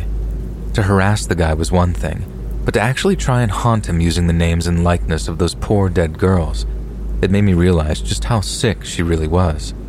Or rather, I didn't think she was sick at the time, just mistaken. But then when I tried to explain that she might have gotten her wires crossed, she turned nasty, really nasty. I'll try not to bore you with the details of the horrible things she said. They might have been grim, but they were depressingly predictable too. I was accused of misogyny, bootlicking, being a police shill, and when I tried to defend myself, she blocked all lines of communication. I was devastated at first. I know that seems silly given what an absolute horror she turned out to be, but I suppose I was more mourning the person I'd hoped she was as opposed to the person she turned out to be. I want to say that I learned some valuable lesson from that whole experience. I'm just not sure what that lesson is. Maybe it's that way sometimes. There's a huge difference between the way people see the world and the way the world actually is. Not that there's necessarily anything wrong with that, but it's when people inflict that worldview onto others, that's when things start to get very frightening indeed.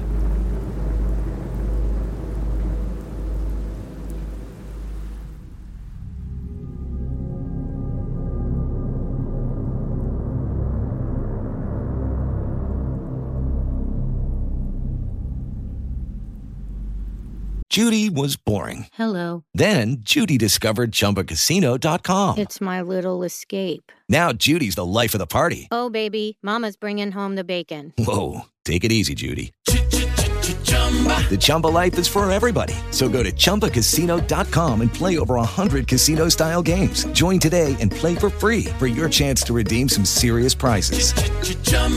ChumbaCasino.com. No purchase necessary. Void where prohibited by law. 18 plus terms and conditions apply. See website for details. Okay, round two. Name something that's not boring. A laundry? Ooh, a book club. Computer solitaire, huh? Ah, oh, sorry. We were looking for Chumba Casino. That's right. ChumbaCasino.com has over 100 casino-style games. Join today and play for free for your chance to redeem some serious prizes. ChumbaCasino.com. No purchase necessary. Void where prohibited by law. 18 plus terms and conditions apply. See website for details.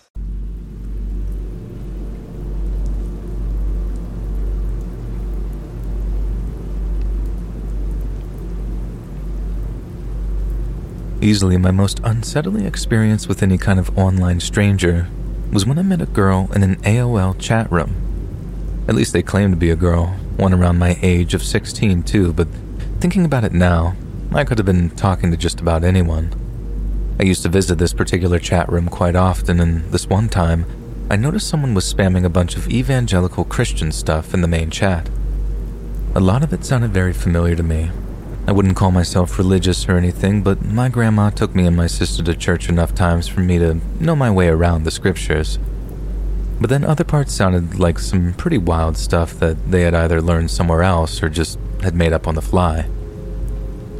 The user was being warned over and over again to stop spamming, but they always ignored the warnings and always got kicked. Nowadays, companies can remotely scan the product's IDs of smart devices, meaning any new account can get an instant ban hammer, but back then, the crazy Christian girl could just come back with a new username on the drop of a hat. I could have just gone to a different chat room, but to put it bluntly, I like that one. So, unlike the admins, whose only tactic was whack-a-mole chat bans, I decided on a different method to rid the room of the proselytizing menace. I decided to engage her. It started out as pure trolling, but curiosity soon got the better of me, and I found myself wanting to know what their whole deal was. I didn't think the conversation would last 5 minutes. Turns out, it would last almost 2 hours. So we had some preliminary chit-chat, and like I said, they claimed to be a newly 16-year-old girl who simply had a passion for faith and church and all that stuff. Aside from that, she seemed like a fairly normal teenage girl. She was into boy bands, she seemed to love Whataburger, but that was just about all we talked about in terms of normal day-to-day stuff. The vast majority of our conversation consisted of religious discussion, and whoever this person was, they had some extremely disturbing opinions. One of the first things they told me which really stood out was when she said, Satan is inside of you. I want to know exactly what she meant by that, and if I had to guess, I'd have said that she was implying that some kind of inherent evil was inside of me. But no, she threw me a total curveball, and at first I honestly just thought it was funny. This girl, who claimed her name was Mary, claimed that every night the devil himself appeared in my bedroom. Then, while I was fast asleep, he, and these are her words, diddled me. This wasn't some juvenile metaphor either. Mary was deadly serious in her claim that Satan himself was physically violating me on a nightly basis. That's what she meant when she said that he was inside of me. Like I said, I thought this was very amusing, and I still couldn't quite tell if this person was high-level trolling or not. So I decided to carry on chatting to her to see what else she'd come out with. She echoed a great deal of right-wing Christian nonsense that you hear in a lot of other places, and not just harmless God and country stuff either. I'm talking the apocalypse is just around the corner kind of thing, and the only thing that'll save humanity is if we consent to some kind of mass sacrifice, a la the flood from the Noah Ark story. I told her this was an interesting take, mainly as like a backhanded compliment because it all sounded insanely nuts. But I think she took it as genuine interest because she asked if I'd help her kill certain people she called names that I won't repeat here for decency's sake. I told her no, obviously, but that I was still interested in her ideas, so I just let her carry on. She had this weird way of being incredibly insulting to me, like telling me I was a godless sinner bound for the lake of fire, but also wrapping it up in a trying to help you because I love you vibe. She eventually got bored of telling me how the world worked, and that's all she focused on for a while, trying to fully convert me to her worldview in the clumsiest way imaginable, and I kept politely declining, hoping that it would in fact be me who deprogrammed her. But in the end, she gave up and started saying some incredibly dark things about people taking their own lives. Looking back on it, I figured that she must have been struggling with severe mental illness because her mood seemed to shift so radically when she realized I wasn't receptive to her preaching. She told me that if she couldn't help save the world, then there was no point in living in it, and that she had been thinking about taking her own life so she could be closer to God. I told her that that was a sin, actually kind of surprised she hadn't factored that into it, but just like a lot of other stuff, her own opinions totally contradicted the actual biblical teachings. She told me that God had personally told her that there were sometimes a good time to take your own life, and that Christians who did so in the name of Jesus would always sit at God's right hand. I was actually really freaked out when she first said it because by that phase, I was thoroughly convinced that she believed her own hype. She told me, I'm gonna cut my wrists in a hot bath now, and I actually begged her not to. But then suddenly, when she typed, I'm doing it right now, it hurts, I began to get a whiff of bullcrap. I typed back, how can you type if you're hurting yourself? And after that, she didn't reply, but it was way too late for her. I was convinced that she'd only said it for attention. After that, I was kind of bored with her whole shtick, so I closed the chat window after telling her to get help. If she really had hurt herself in some way, then telling her get help would be all I could do about it, really. I didn't know her real name, where she was from, none of that, but at the same time, if she really was just talking crap, then she really did need to seek some help. Her username was still in the chat list when I logged off, so I figured that I'd see it again the next time I logged on. Only I didn't. The first time I didn't see her username or any of the variants of it, I figured that I probably just missed her. The second time I wondered if she was just taking a break, maybe had some family over or something. But the third time, I just got this terrible feeling that she'd actually made good on her threats to hurt herself. Obviously, I had no way of confirming or disproving that, so I just had to go on not knowing. I'd always check if the girl's username was there, for months afterwards too, but it never was. On more than one occasion, I saw someone in the main chat asking what happened to that crazy religious girl. I didn't want to go alarming them by bringing up what she told me, which I still thought might have simply been attention-seeking at that stage.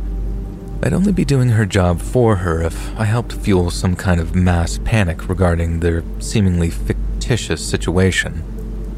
I actually thought they might be watching an amusement from some brand new inconspicuous username, but as time went by, I started to think Mary had actually made good on her threats.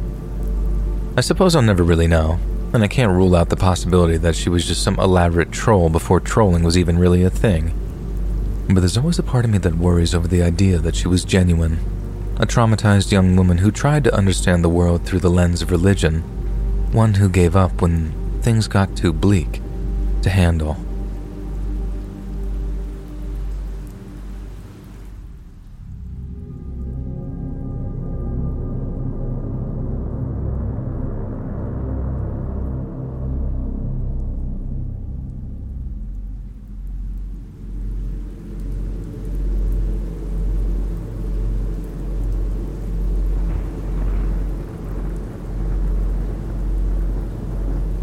So, back when I was hardcore into DayZ, I used to clan up with a group of guys from the US, and we play on a nearly nightly basis. DayZ is basically this giant multiplayer zombie survival game, and much of the appeal hinges around random interactions with complete strangers. Most of the time they'll just shoot at you while saying mean things about your mom, but every so often, someone comes in peace. And this is how we met, Rabbit. Rabbit crawled right up to our base while we were just screwing around. Easily could have killed us all if he wanted to, but he didn't. I can't overstate how much of a setback that would have been. We'd been accumulating supplies for months by that point, and we'd have lost everything if Rabbit had tossed a grenade or two our way. But instead of getting greedy and talking us out, he started talking to us via text chat. Text chat on DayZ is barely visible, like you can really not see it unless you're looking for it, but suddenly, we see someone talking to us, and after a few seconds of just abject panic, we realize they're friendly, and we started talking back. We learned that Rabbit was from Russia, and that he'd learned English from watching Western-dubbed anime, and he called himself Rabbit for 2 reasons. 1, he wasn't comfortable sharing his name, voice, or location online, and 2, he had huge ears. He was very self-deprecating like that, which is a very endearing quality, so he soon found himself assimilated into our little clan, and he hunted and scavenged with us regularly. He was kind of skittish at first, and naturally kind of quiet because he didn't use a mic, but he slowly warmed up to us, and after a few weeks, he asked for a link to the Discord server that we'd been pestering him to join. It was only a small one, just the 5 of us after Rabbit joined, and the process of him being quiet and skittish before opening up repeated itself. And this is how we found out what Rabbit did for a living. At first, all he said was that he worked with computers, so we assumed that he just had some pretty regular IT job. But it quickly became obvious that he didn't just make spreadsheets all day. I don't know much about coding, but one of our clan did, and according to him, Rabbit was basically a genius-level coder. He had made some good money, but when he told us the exact amount, I almost fell out of my gaming chair. Rabbit told us his yearly salary was around $730,000, and that's with the dollar sign. But since the figure was so obscenely high for a quote-unquote IT guy, I figured that he must have meant Russian rubles or something. But no, he meant 730,000 US, which meant if he'd been working that salary band for a couple of years, our new Russian friend was a bona fide millionaire. A few of us didn't believe it at first and figured it was just Russian trolling at its finest. The coder guy, on the other hand, he figured that there might be something to it. We pressed him a little, and he definitely played it coy for a while, but eventually he came out and told us how he made his money. Rabbit wasn't just some IT guy. Rabbit claimed that he was a hacker. Now this time, the vast majority of us just didn't believe him, or rather we figured that he might have been over-exaggerating his job description. After all, if he was some master hacker capable of making millions through digital heists or whatever, why didn't he just mod the heck out of DayZ and become an in-game god? He replied by telling us how that wouldn't be fun, and that only children cheated games. It sounds like a total excuse written down, but in the moment, I kinda bought it. I still wanted more proof, but it wasn't like he mouthed off about it the first time we met him. The general rule of thumb is that anyone who says they're a hacker online is definitely not a hacker. But we'd been talking to Rabbit for months by that point, and we literally had to squeeze it out of him. Then there was the fact that he was just so freaking private as he was. I knew all the other clan buddies' full names and had a few of them on Facebook, even sent one a birthday gift to his home address one time. But we still knew nothing about Rabbit, even after months of talking and gaming. Like I might have said, I was 90% convinced, but I still wanted that little bit of proof. Call it a juvenile desire to see a fiber optic magic trick or what have you, but I asked Rabbit if he'd like to hack me. I didn't want him to steal my identity or drain my bank accounts, nothing sinister like that. I just wanted him to do something, and I figured some low-hanging fruit would be my Amazon Alexa. I had it hooked up to a bunch of stuff in my apartment. Not quite a full smart home or anything like that, but definitely not a dumb home if you want to call it that. That'd give Rabbit plenty of stuff to play with if he had the chops, and as it turned out, he did. This almost complete stranger, thousands and thousands of miles away in deepest, darkest Russia, put on a literal light show in my apartment while playing weird German house music through all the smart speakers in my home. It was incredible, truly impressive. We had a real-life Russian hacker as a clanmate, and he was actually a really sweet guy. He wouldn't talk about what he did, but he did clarify one thing for us. He didn't hack into banks or pull off mega heists or anything from the movies. What Rabbit and his hacker buddies did was much smarter. In short, Rabbit wrote programs that skimmed a fraction of a penny off of financial transactions all over the world. Half a penny obviously isn't a lot of money, but when the process is repeated hundreds of thousands of times a day in multiple different countries, those half pennies start to really add up. Rabbit didn't even like the word hacker. He was just a nerd who wrote computer programs because he hated going outside too much to get a job. He didn't think what he did was very cool, but we sure did. We liked having Rabbit around, and that's why we were so bummed when he suddenly disappeared. I say bummed, but it was more like mourning, because the last interaction we'd had with Rabbit scared the crap out of us. All he said was, "I think I hacked the wrong person. I might not be around for a while." Then his little green online indicator turned to gray, and that was the last we ever heard of Rabbit. I hope he's okay, and I imagine the other older DayZ guys hope he is too. But Rabbit was never one for bullcrap. If he thought he was in trouble, then I'd put money on it being bad, and I know that in Russia, there are some very powerful and very bad individuals who can up and disappear you if they want you gone bad enough. I pray that didn't happen to Rabbit, but without knowing anything about him, there's no way of me looking him up. But even if I did know stuff about him, maybe there wouldn't be anything left to find.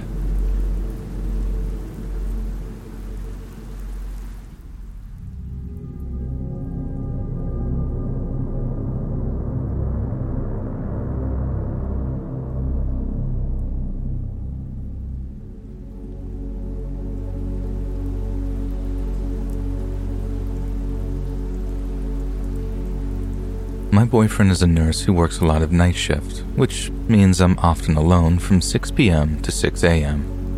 Now, being 4'11" and 120 pounds means that I have to be slightly more security conscious than your average Joe. So once I realized that there'd be long stretches of time where I'd be totally home alone at night, I realized that I had to be extra vigilant when it came to home security. We didn't live in the best of neighborhoods, and after one of our neighbors got their apartment broken into while they were home in the middle of the day, the threat became very real and very frightening to us. We beefed up the locks on the front door, and my boyfriend insisted I go down to the range with him so I could learn how to use his handgun. I always made sure the front door was double locked at night, and I always made sure the gun was loaded and ready in the safe under our bed, especially when I was alone. All this is why it seems so inexplicable to me that our safety could have been compromised in any way, and what makes what I'm about to tell you so incredibly scary to me. It was one of those weeks where my husband was working nights, so I was home alone for the evening. I finished my bedtime routine, turned on my electric blanket, then settled into a half hour or so of Nintendo Switch until I felt sleepy enough to drift off. Just like every night, I made sure all the external windows and doors were locked, and I went to sleep with my bedroom door open so I'd be able to hear if anyone tried to break in. At some point, I remember waking up and almost immediately seeing someone walk past our bedroom and into the living room. I figured it's my boyfriend, who was maybe home a few hours earlier than usual, and I roll over to check my phone and see what time it is. 3:36 a.m. I swear I'll never forget those numbers for as long as I live. Usually, after my husband came home from a shift, I'd get up and have some breakfast with him, then he'd go to bed and I'd go about the rest of my morning routine. It was still pretty early when he arrived home that night, and so I figured that I'd just drift off back to sleep until he came to bed. But as I lay there, I realized that I was listening to nothing but silence. Even if my boyfriend was trying his very best to be quiet, there's no hiding the beeping of a microwave or the sounds of silverware coming out. And he was always hungry when he got back from his shift. So the fact that I couldn't hear him at all just kind of bothered me. So instead of going back to sleep, I got up, put on my bathrobe, and walked into the kitchen to see if he was okay. We had an open-plan kitchen/TV room back then, but as I stepped out of the bedroom, I see no lights coming from the room that I thought my boyfriend was in. I looked over my shoulder, making sure the bathroom was empty, then, right when I see that it was dark and deserted, I hear the soft sound of sobbing coming from the dark TV room.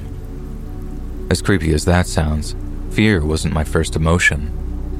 The way I saw it, my boyfriend was crying in the dark room, so all I wanted to do was comfort him. I didn't hesitate to flick the light on, walk in, and ask if he was okay. But when I did, I let out the biggest gasp of my life. Someone, who was definitely not my boyfriend, was sitting on the carpet in the corner of the TV room. They were sitting on their butt, knees up, tucking their face against their thighs so I couldn't see what they looked like, but I could see their body trembling gently from the sobbing. They were half naked, they were filthy, and even in this curled up posture I could see that they were very tall. The run back into my bedroom was a total blur, and I remember this bolt of fear going through me when I initially struggled with locking the door. Once it was secure, I ducked down to the safe, grabbed our gun, and called the cops. I sat on the window ledge of our bedroom, opening up the window as I talked to the dispatcher.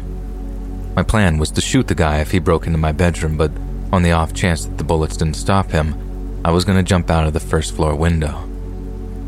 There was obviously a huge risk of maybe hurting my ankle or something, but I figured it would at least buy me some time, seeing how I wouldn't last a minute in a straight-up fight with this guy. Being faced with that decision was probably the single most frightening moment of my entire life, but at the same time, it was such a simple one to make.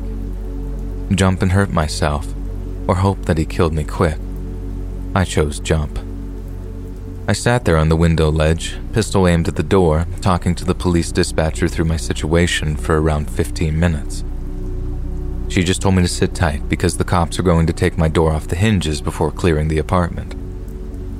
Having the property damaged was the least of my concerns at the time, and finally hearing the loud booms of their boots hammering on the door prompted this wave of sweet relief to wash over me. I braced myself to hear a bunch of screaming from the TV room, maybe even shots if the guy charged them with a knife or something. But there was nothing. It was eerily quiet as I put my gun back into the safe, hands trembling the whole time, and it got to the point where I was wondering what in God's name was going on. I put my ear to the door, and all I could hear was the same sobbing sound while the cops tried to talk to the guy in low voices. Eventually, I started hearing the voices getting louder as the cops started escorting the guy out of the room, and as they passed our bedroom while walking down the hall, I distinctly heard the crying man say, "Thank you, thank you." That struck me as kind of sad, but I was just so wired from the fear and adrenaline at the time that I didn't really stop to process it. I just listened as the cops got the guy out of my apartment, their voices getting quieter and quieter until I could no longer hear them. A few minutes went by before I heard the footsteps of one of the cops returning to take a statement from me. I was really shaken up at the time, having gone from half asleep to heart-pounding terror in a matter of seconds, so I kept apologizing to the cop for almost crying every other second. Yet slowly but surely, I managed to give him a clear and coherent statement. And that's when things started to get weird. The first thing was when the cop tried to establish how the man had gotten into our apartment. They themselves could confirm that the front door was locked when they arrived, and there were no other signs of forced entry anywhere in the apartment. So other than a handful of logical explanations, I really had no idea. Either I'd neglected to lock our front door, or the guy had managed to somehow obtain a spare key. And I could categorically confirm to the cop that I'd locked our front door that night, which in turn meant that I was faced with a distinctly creepy possibility that this man had a copy of our front door key. The cop told me that there wasn't much he could do about it there and then, but if it was his apartment, he'd change the locks just to be safe. Before the cops took off, they asked me if I wanted to press charges against the guy. My first instinct was to say yes, but honestly, I also had a strong suspicion that the guy was struggling with some deep-seated mental illness. Half naked, crying, thanking the cops who arrested him. He didn't seem like he was living his best life, and I didn't know if I wanted to add a criminal conviction to his extensive list of problems. I asked the cops to keep me updated and let me know if he had a history of break-ins or home invasions, and they assured me that they would, then off they went. Now, a few days later, I get a call from a detective calling himself Mike, who asked if he could stop by the apartment sometime. When he arrived, he told me that there had been some interesting developments in the case. As far as my own personal curiosities were concerned, the man had no history of break-ins or any other crimes for that matter. In fact, he was the one claiming to be a victim. The man told police that he'd been kidnapped and held against his will for weeks, hence why he was so grateful to be found by police. As you can imagine, I was horrified to hear this and protested my innocence to the detective as he tried to reassure me. They didn't believe that this was the case, but logically speaking, the man had to have gotten into my apartment somehow, in which case, they wanted to know how. The detective then asked for a quick tour of my apartment, saying that he was looking for crawl spaces, false walls, faulty locks, and that kind of thing. But then as I watched him, it occurred to me that he could have just easily been looking for a place we might use to keep prisoners. He still hadn't totally ruled us out as suspects, and that creeped me out. But thankfully, the cops didn't move on us and we weren't harassed in any way. Common opinion was that the guy had somehow obtained a copy of our key while suffering a severe mental health crisis, and that the best thing for us to do would be to change the locks. You can bet your bottom dollar that was the first thing me and my boyfriend paid for after he used our city payout to fix our door. But somehow, that didn't quite snuff out all the fear from the incident. I'm not saying that the guy had superpowers and could walk through walls or something, but no copy of our front door key was ever found, either on the guy's person or there at the scene. So in my mind, something else had to have been going on. We don't live in that apartment anymore, so it's not really an issue for us. But all the unanswered questions really bug me sometimes, and it sucks that I'll never know the whole truth.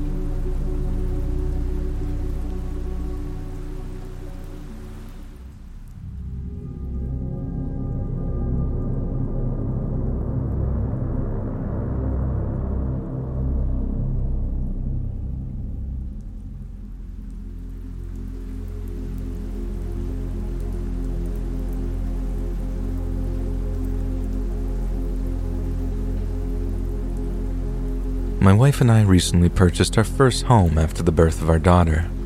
Everything was as you would expect the first few months. Painting, decorating, renovating, basking in our newfound slice of the American dream. You get the idea. Unusual things started happening several months ago. One day as I was getting home after work, I passed by a strange truck 2 or 3 houses down from ours. I say strange for a few reasons.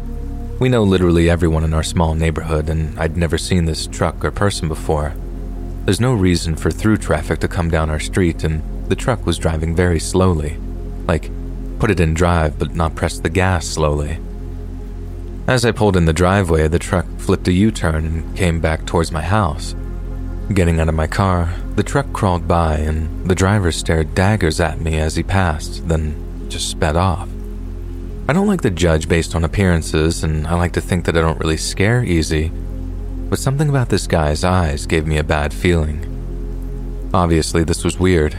I mentioned what happened to my wife, telling her that we should be more mindful about security.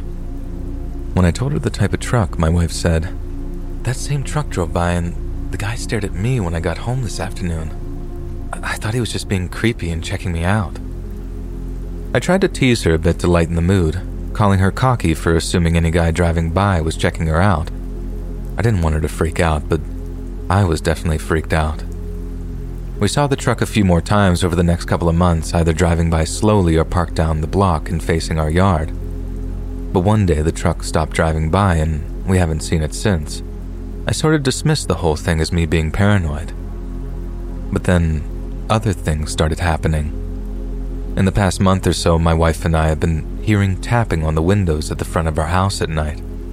It's happened 2 or 3 times to each of us separately, always at about 10 or 11 p.m., and always a soft but distinct tap, tap, tap, tap. It sounds like knocking with a single knuckle on the metal part of a screen door, if that makes sense. The first time that my wife and I heard the tapping together was last weekend. We were in the front room playing with our daughter at around 9:30, just about to settle down for bed. Our front room has a large, almost floor-to-ceiling window running the length of the wall next to the front door, which faces the street. We were all sitting on the floor with our backs to the window reading our daughter a book when we heard it. Tap, tap, tap, tap. Now our house is older. Creaks and cracks are not uncommon, but this sound was so distinctly intentional that my wife and I immediately looked at each other and bolted up out of the room. I had my wife and daughter lock themselves in the back room while I turned on all the lights and did a sweep around the outside of the house. Of course, I didn't see anything and was ready to dismiss the whole thing as more paranoia over something that probably had an innocent explanation. Until last night. At around 9:45, we heard our daughter making noises on the baby monitor. I waited a few minutes to see if she would settle down, but when it became clear that she wouldn't, I got up to put her back to sleep. The layout of the room is important to visualize this next part. This room is on the side of our house, but the exterior wall juts out a bit in an L shape, and the corner of this L is made up of windows. If you're standing in the door to the room, you're directly across from these windows in one corner, and there's a rocking chair in the other corner pointed towards the front of the house. One window faces the street and the other faces our neighbor's house. A garden bed planted with small shrubs wraps around the outside of the house directly underneath. I was sitting in the chair getting my daughter settled down. I had a lamp on so the room was softly lit. When she fell asleep, I stood up to put her in her crib when something caught my eye. There was a figure standing about a foot away from the window, in the bare space between the shrubs and the house, and they were staring at us. I didn't look long enough to see anything more than what appeared to be a man in a light gray hoodie standing a few feet away on the other side of the glass. Sprinting from the room, I brought my daughter back to my wife and I's bedroom, leaving her there while telling my understandably confused wife to lock the door. After turning off all the lights inside the house and turning all the lights outside, I began moving from room to room. Peering out of the windows into the darkness, I couldn't see anything out of the ordinary. Whoever it must have been had taken off after seeing me notice them and me making a quick exit. Obviously, I had some trouble sleeping after this. I spent hours checking security cameras and going from room to room looking out windows into the night, hoping but also not hoping that I would see anything that could explain what happened. This morning, I went outside to the spot where the figure would have been standing. I thought and hoped that maybe there was a plant or something that I mistook for a person. When I got to the spot, I realized the figure had been standing exactly in a bare patch of ground about 2 feet in diameter, directly in front of that window. Part of me is still hoping that I'm being paranoid. The mind can play tricks on you in the dark, seeing things that aren't there, especially when you're sleep-deprived and a new parent. But with everything that's been happening, I can't shake the feeling that there was actually someone out there last night, watching us. But please, let me be wrong.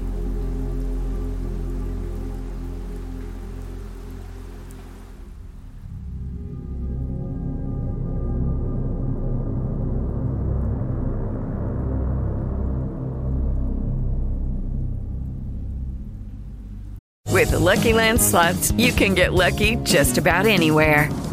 This is your captain speaking. We've got clear runway and the weather's fine, but we're just going to circle up here a while and get lucky. No, nothing like that. It's just these cash prizes add up quick. So I suggest you sit back, keep your tray table upright, and start getting lucky.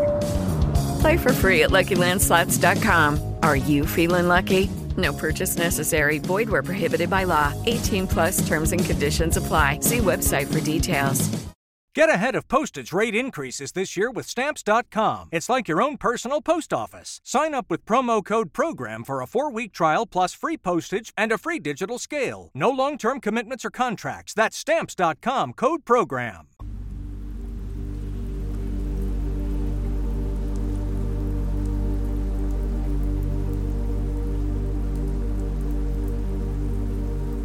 I just came across this subreddit and, gosh, some of these are terrifying. I do have a story of something that happened to me from a long while ago, but in hindsight it was really dumb of me and I feel terribly dumb now, so I've always been hesitant to tell. This was a few years ago. It was pretty late, past about 1:30 or 2 a.m. I was living with this boy who was pretty abusive, and he had gotten really jealous at this party that we were at earlier that night. Not even an hour after we had gotten home, he tossed me out onto our front porch and locked the door behind me. I was knocking and pleading for him to please let me back inside. I was still wearing what I had worn to the party and it was freezing out. I wasn't sure what to do. He had my phone, purse, and wallet in the house with him, so I just sat on the porch crying. When he turned off the lights both inside and outside of the house, I knew that he wasn't going to let me back in. I felt so helpless and cold. I thought about knocking on a neighbor's door, though he didn't have many, but I had anxiety about waking any of them up and causing trouble for my boyfriend. So instead, I decided I would try to walk to the gas station and motel, which was like a little less than a mile away, so I could use their phone to try to call a girlfriend of mine to see if I could sleep over with her. Ironically enough, the road I was walking on was Donner Pass Road, so the freezing cold was fitting. But anyway, a little bit into the walk, this tall white pickup truck was approaching on the opposite side of the road that I was on. I tried not to make eye contact for obvious reasons, but then I heard the truck stopping and beginning to make a U-turn, and my heart just started pounding. I just about froze up, but forced myself to speed walk at the very least. The truck pulled up to me, and this guy rolled down his window and asked what I was doing out this late. I told him how I was going to meet my friend at the gas station and that she was expecting me. He sort of smiled and offered me a ride. I said no thank you, citing that I shouldn't hitchhike. He told me, "Well, good. I don't pick up hitchhikers or anyone. You don't look like a hitchhiker, though. You just look like you need some help." He just kept driving next to me and told me that I shouldn't think that he was a creep, and he pulled out what looked like a police badge and told me that he had just gotten off of duty, which is why he was in civilian clothes and out so late. He said he wouldn't mind driving next to me just to make sure I get to where I was heading safely. I was naive and a bit too trusting of his kindness and credentials. When he offered me a ride again, I said that it would be nice because the gas station wasn't that far anyway. He popped the door open for me and I hopped in. The radio was low, it was a little messy, the ashtray was full of cigarettes, and there were a lot of newspapers on the passenger floor, so as I was moving my feet, some of the papers shifted, showing a pair of handcuffs, some coffee cups, empty water bottles, rags, and a highlight-colored bandana and some other things. He apologized, saying it was the truck that he took hunting, but it was super warm, so I was happy and didn't mind at all. He told me his name was John and asked why I was scantily dressed without a jacket, and I started to tell him about the party and the fight that I had with my boyfriend. He was super charming and attentive. He even laughed that he could go back and arrest him. I asked about him and he told me about his family. He was a young dad. He had a wife, a daughter, a son, and a dog. And I told him it was like he had the perfect little family, and he laughed and said he certainly did.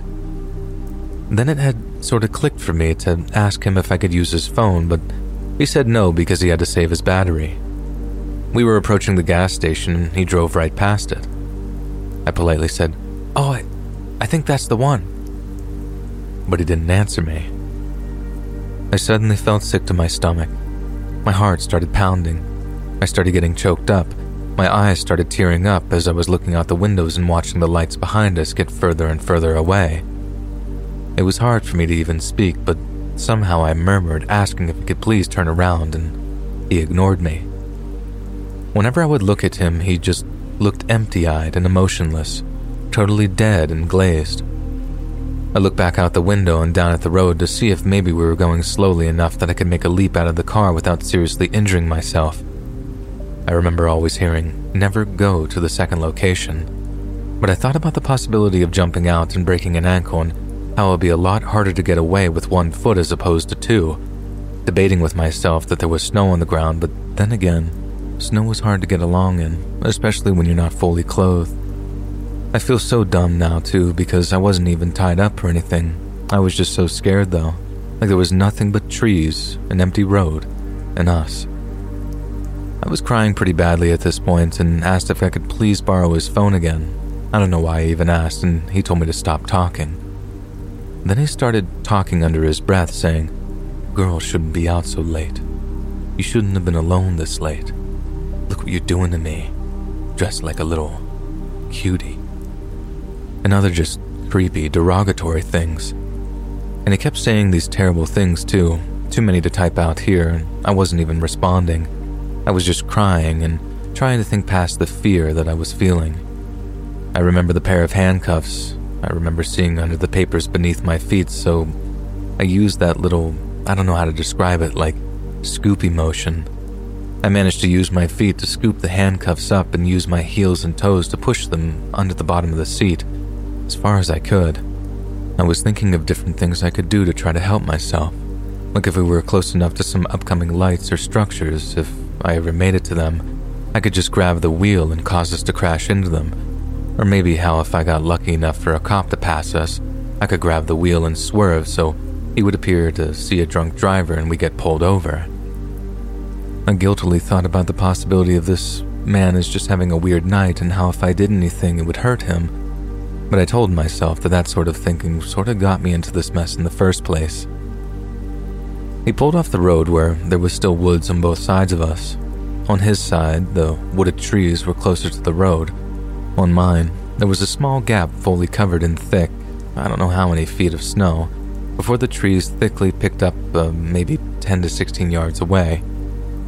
He turned off the car and coldly said that there was something wrong with the car and to get out with him. As he grabbed the keys and was stepping out of the car, I grabbed onto the center console and cried and pleaded not to make me get out with him because it was too cold. He turned around to face me, his door still open, and shouted at me to get out of the car because we had to go check out the trunk bed hatch. I dug my fingernails deeper into the console, thinking my cries of no and head shaking would cause him to come around to my side of the car and drag me out himself. I was crying and said, "Please, John, I'm so cold and scared." I was thinking of everything I'd heard, humanize yourself, use first names. He stared at me in this way I can't even describe to this day. I don't even know how to start. He got back in the car and slinked towards my window, scared he would drag me over the console. He turned off the lights and everything just looked dark blue. He stared at the steering wheel for what felt like years before lighting a cigarette and looking out his window and back at me, then back out his window. He heard me shuffle my feet on the newspapers. I was just adjusting my legs, but while still staring out his window, told me if I thought about running, he'd had a quick way to get where he wanted me. And oddly enough, I was sort of thinking of running minutes before that, but reasoned that if he wanted me out of the car, then I definitely should stay in. Otherwise, he would chase me or shoot me, in case he had his hunting rifle in the back. I didn't dare look. I'm glad I was right. I think at that point I sort of hit some sort of bottom of my reserve, and instead of panic, there was sort of a numbness and exhaustion. There was still an occasional hot tear or two, but I just remember being numb. I talked to a psychiatrist about this sort of thing, and he thinks it just came from my ex-boyfriends giving me PTSD. It was dead quiet, but I finally just barely audibly told him that my friend was still waiting for me and asked about his wife and children. And he flatly said that he didn't have a wife or children and that his house was empty. I asked him what he was thinking about, and he said, "I'm thinking about what to do with you." He didn't say it angrily, he just said it flatly and coldly, which sort of scared me more.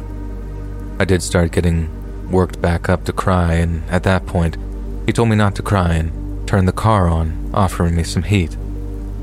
I just cried and said I wanted to go home. Eventually, he started driving, and kept driving until we were approaching a gas station. I was gauging the right time to reach for the wheel, but before I could, he started slowing down. While pulling up, He told me not to tell anyone or he would find me. Then he told me all that he was doing was teaching me a lesson to not hitchhike with strangers. He was almost coming to a complete stop when he told me to get out before he changed his mind. Before he could even get another look at me to assess my understanding, I was already down out of the truck and sprinting towards the gas station. The panic was overwhelming me, but then I stopped and remembered to try to see his license plate. I turned around but only caught the blur of the last 3 numbers as he was driving off. I ran inside and asked the clerk behind the counter to please call the police. I waited until the police officer got there, and I'll be honest, I was a little scared that it would end up being John. My fears melted away when the new-faced police officer got there. I gave him the description of John, his appearance, the vehicle color and type, the parts of the license plate number I had caught, the fact that he was an off-duty cop, just basically anything I could. I asked him if I could look at the camera, and the officer disappeared in the back for a little bit, then came back out saying that there was nothing on them. I asked if I would be able to look, and the officer said no, and asked me if I didn't trust him, and I told him of course I did. The officer gave me a ride to my friend's, lecturing me for hitchhiking, consisting of him repeatedly asking if I knew who Ted Bundy was. Of course I knew. I was just naive to think it could never happen to me, and I was just desperate for some warmth. I never heard anything back about the report that was made, so I would try to follow up, and each time I did, they never got back to me aside from this one time I was told my case number didn't exist. But that didn't stop me from trying to follow up. Throughout the months and years, I asked my friend, whose home I slept over that one night, if she had ever heard of any, weirdness or anything since that incident had happened to her or anyone up there, and she always says no. So I sort of let it go and try to tell myself that maybe he actually was just trying to teach me a lesson or something. I mean, I definitely never hitchhiked again, so if it was a lesson, it certainly worked. I never heard anything back having to do with the case. I never heard of any other odd experiences up there. Maybe it was just one man trying to teach me something. But honestly, sometimes I think I tell myself all of that to help me sleep better at night. It all felt very real. Even if it wasn't real, I'm really glad that I didn't get out of that car in the woods that night.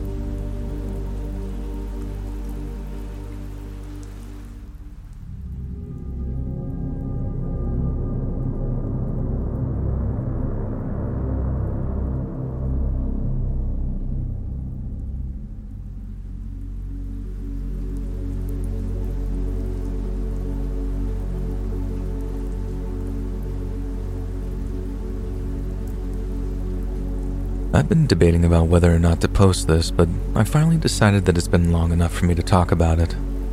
This happened to me and my mom a few months ago back in October. It happened in a very rural part of New Hampshire, like a side road on a side road type of neighborhood. It was pouring out, as it had been raining for pretty much the whole day.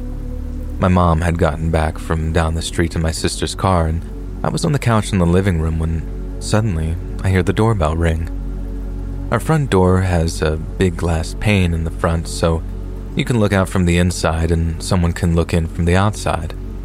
Through this window pane, I see a man. I didn't get a great look at him as I didn't have my long-distance glasses on. The man noticed that I had seen him and waved as if though he was trying to be friendly. For the rest of this post, I'll just refer to him as Poncho Man. I got up and thought about opening the door for Poncho Man, but relented. As I couldn't properly see who it was, I didn't want to let a stranger into the house. Instead, I went down the hall to my parents' bedroom where my mom was getting ready for work. She asked what was up, and I explained to her that a man in a poncho was outside our door and wanted to talk to us. She went as white as a ghost. Immediately, she stopped getting ready, closed and locked the bedroom door, and started checking the windows to make sure they were locked. I asked her what was going on. My mom explained that as she was driving home, she had seen the Poncho Man. He had been standing, motionless on the side of the main street. As soon as my mom turned down our road, he started to walk, presumably to follow her. She said the encounter was weird, but thought nothing more of it. Why would someone be out in the pouring rain down a back road in the afternoon? It was like he was waiting for something. I started to panic as well. My mom called my aunt, the two are like best friends, and asked what she should do. My aunt told her to call the police immediately, and so we did. We proceeded to pace around the bedroom, frantically looking out the windows to see if we could see Poncho Man. From where the bedroom was angled, it was impossible to look at the front porch and see if he was still there, but we were desperate for anything. After what felt like hours, we finally saw a police car pull up. We carefully unlocked the door and went down to let the officer in, and we explained what we saw, and he agreed to do a scan around the neighborhood. As he left, I noticed that there was something on the doorknob. I took it off, and it was a political ad for a candidate that was running for office. It's possible Poncho Man was just campaigning for the candidate, but there are a lot of holes in that story. It was pouring out, so why would you go door to door? And why would you go that route in such a rural neighborhood? The houses are so far apart you barely make a dent on foot. The time doesn't make sense either. Sure, I and my mom were home, but it was about 4 in the afternoon. Most people would still be at work, so you'd probably get no response from knocking anyway. Eventually, the officer returned, and he had found the guy down the road and had questioned him. Poncho Man was able to ID himself, and he claimed that he was a political campaigner and was just knocking on doors for that reason. When probed further, conveniently enough, Poncho Man couldn't provide any other door signs, as the one he had left on her house was the last one. And that makes the campaign story even more absurd. Our house is in the middle of the street. It's not like we were the last by any means, so why wouldn't you bring enough for the whole street? And even the officer pointed this out to us and said it was unusual behavior. Although the officer was suspicious of him, there wasn't anything he could do about it, as there was no way to prove intent. He told us to be alert and do not hesitate to call if Poncho Man returns. Now fast forward a few weeks, and I start noticing that a police car seems to be permanently stationed down the road from us, about a 3-minute drive. I got curious and asked my mom about it, and she said that there were multiple break-ins into houses down the road, and the police were doing a sort of sting operation. The Poncho Man encounter and the break-ins may be unrelated, but considering how Poncho Man acted, I have a sinking feeling that they're connected.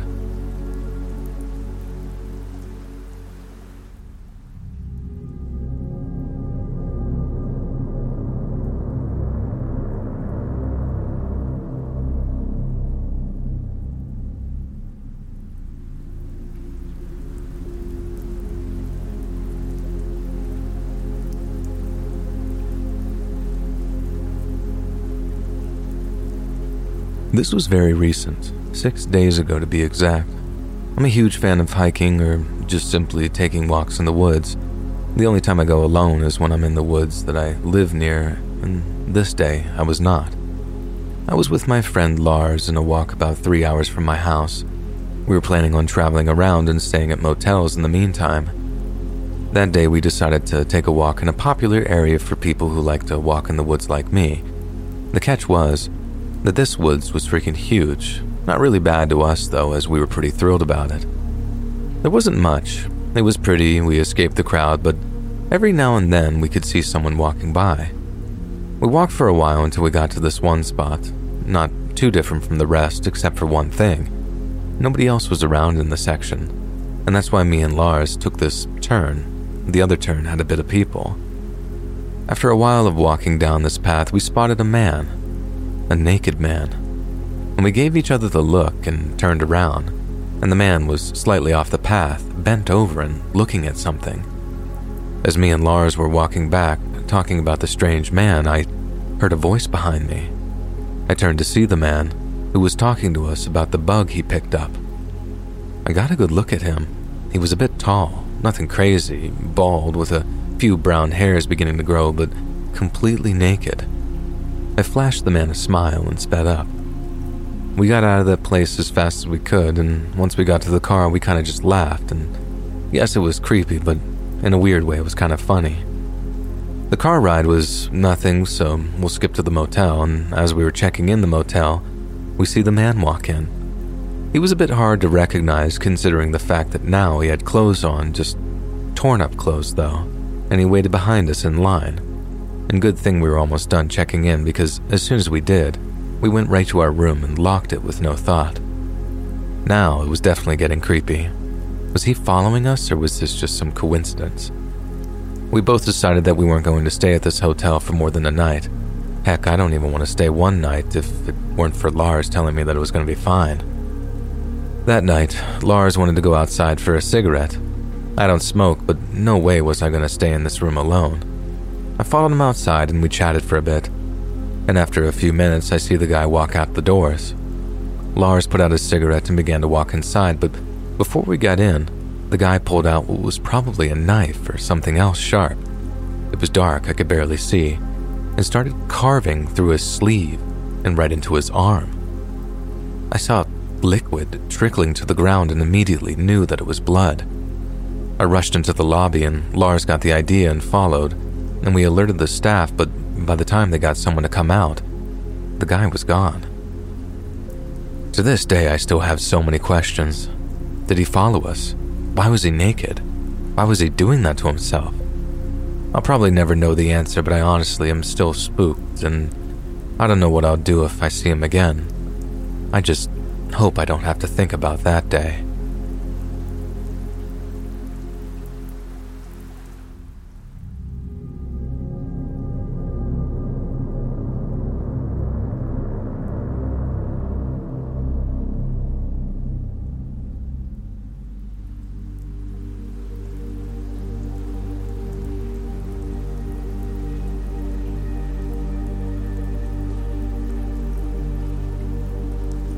When I was 6 or 7, I was coming home to Brooklyn from a movie in Manhattan with my friends.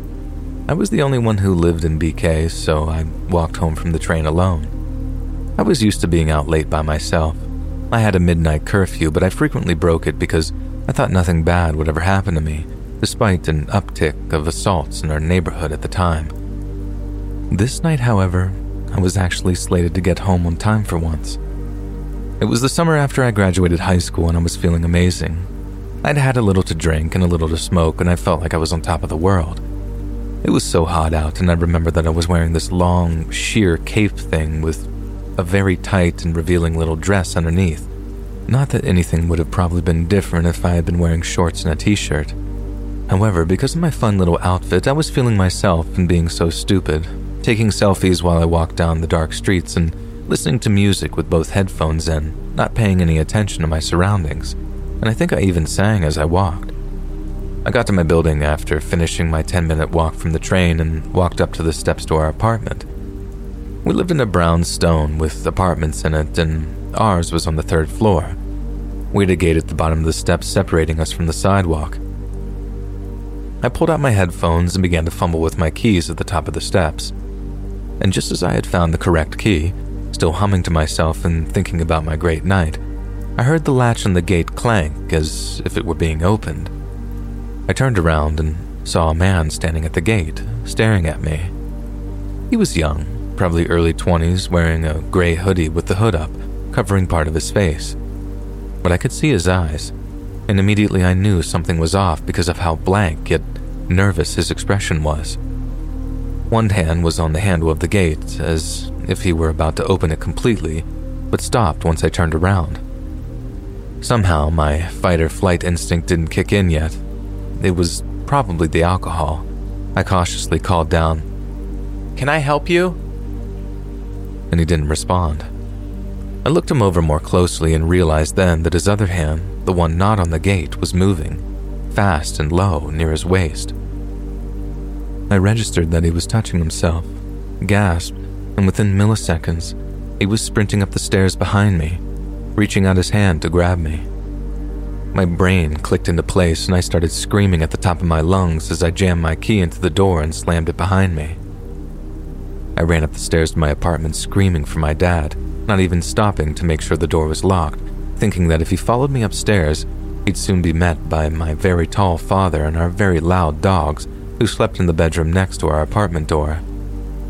As I looked over my shoulder while tearing my way up the stairs, I saw his face pressed up against the glass window, still watching me, but now his eyes were furious. I ran into our apartment, still screaming to my parents to call the police. My dad went upstairs and looked around, but he was gone. The police came anyways after my mom called and came upstairs to take my statement so they could make their report. The 2 cops who showed up asked me to describe him.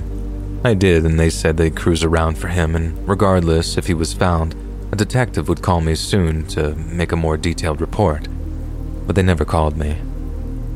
There were many more assaults that continued to take place in my neighborhood for the rest of summer, and I shudder every time I think about what would have happened if I hadn't taken out my headphones before I began unlocking my door. I don't know how long he was following me for, and as far as I know, he was never caught. From that point on, for those last few weeks before I left for college, I would call my dad and make him meet me at the train station so he could walk me home safely. Now, as an adult, I am far more cautious than when I was a teenager. I am always extra aware of my surroundings, especially at night, and I don't look at my phone while I walk home. I'll never get the image of his blank stare as he lunged towards me out of my head. I will never forget the feeling in the pit of my stomach as I realized that he followed me home, watching me and touching himself, and was now waiting to strike. It was like being a deer realizing it's being stalked by some sort of predator. Because a predator, like a tiger, accidentally stepped on a twig and gave itself away, right before it could pounce on its prey.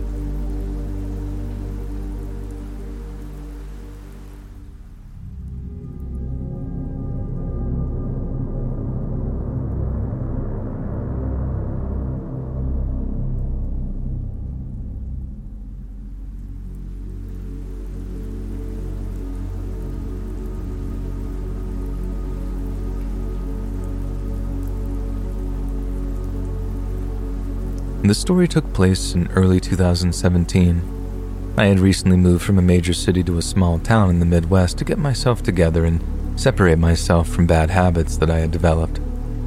Previously, I'd been living on the West Coast and worked for a couple who were pot farmers, just trimming their weed for one season with a few other trimmers.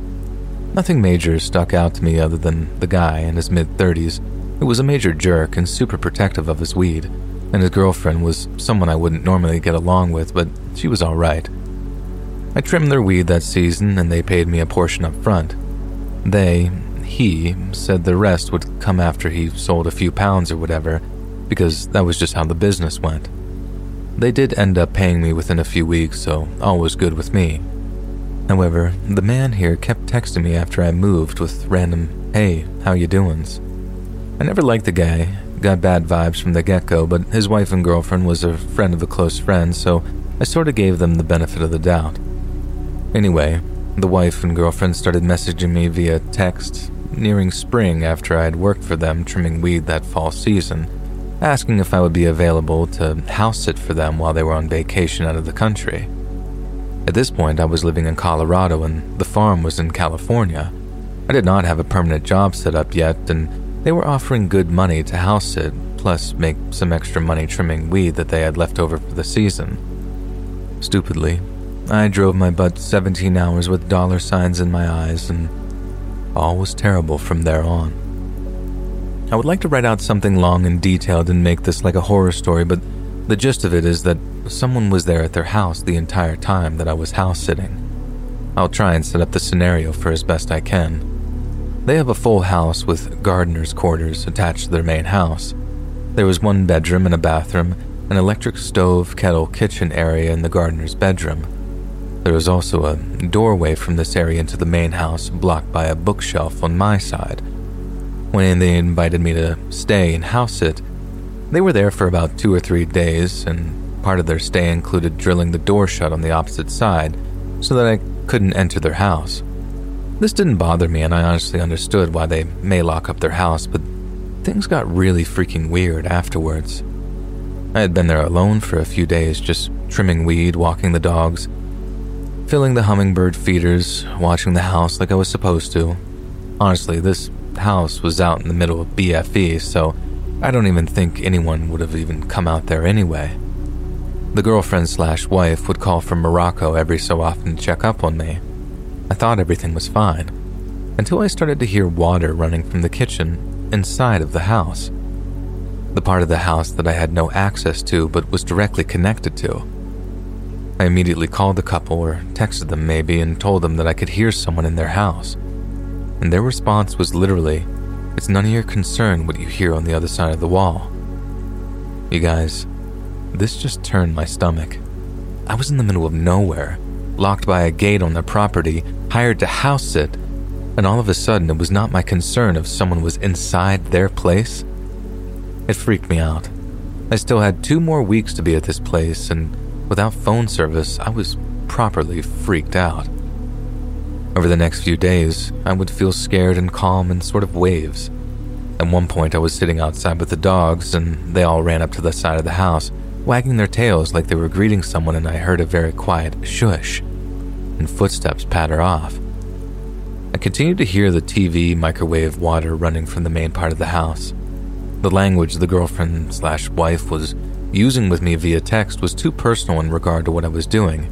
I mean, sure, they could have had a camera installed, although I scorched the room for any devices, but the sounds and even the dogs reacting to what I heard was enough for me. Once I realized that I was house sitting but also being spied on in some weird way, I started to have fun with it. I don't know if I figured that I was going to die anyway, or maybe if I acted crazy enough they wouldn't want me for whatever their purposes were. But one night, I was out on the small porch steps having a very late cigarette. It had to be 11 or midnight, and I could hear someone walking around the perimeter of the house. So I stood up, opened the door to the gardener's quarters, and closed the door. As if I had walked back inside, but I just opened the door and closed it to give that impression, keeping my position with my cigarette on the porch. Immediately, someone walked out from the side of the house because they thought I went inside, noticed me, and ran into the woods. In my mind, I set up a tiny trap to see if I was delusional, and it proved that I wasn't. So I started doing crazy, dumb stuff because I was alone. Nothing too wild, just blasted Backstreet Boys, set up their garbage cans like a drum set, and walked around topless. Honestly, I thought that if these people were crazy enough to freaking watch me while I house sat for them, I had to do something more ridiculous to push them away. Maybe that doesn't make sense, but I can't help to reference the Hey Arnold episode where a bully is after him and he says, "Don't hit me, I'll hit me, I'm crazy." Anyway, the couple finally came back to their house from Morocco and acted like they didn't want to pay me. They did after some pulling and tugging, but good God, don't ever go house sit and not really know the people you're house sitting for in the Emerald Triangle, or just don't even go there. It's truly a shady business.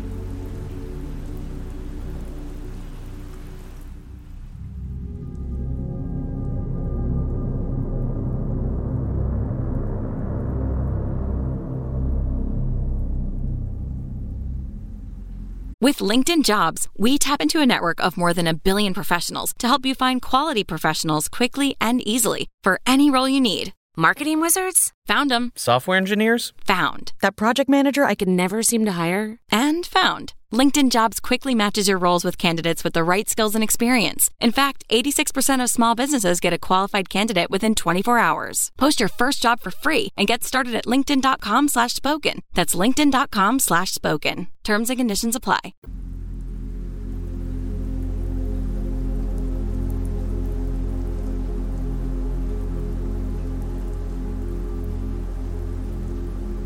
It was the spring after I graduated college. I'm a 22-year-old female and didn't know what I wanted to do with my life. So, decided to take a pause and ride my bike down the coast from Canada to Mexico. I was pretty nervous to be going by myself, but for the majority of the time, I felt safe. Halfway through or so, I got pretty comfortable with sleeping alone in fairly empty campsites and parks. There were even some stretches on the trip that I rode with other bike tourists. This one encounter, however, brought my guard back up for the remainder of the time.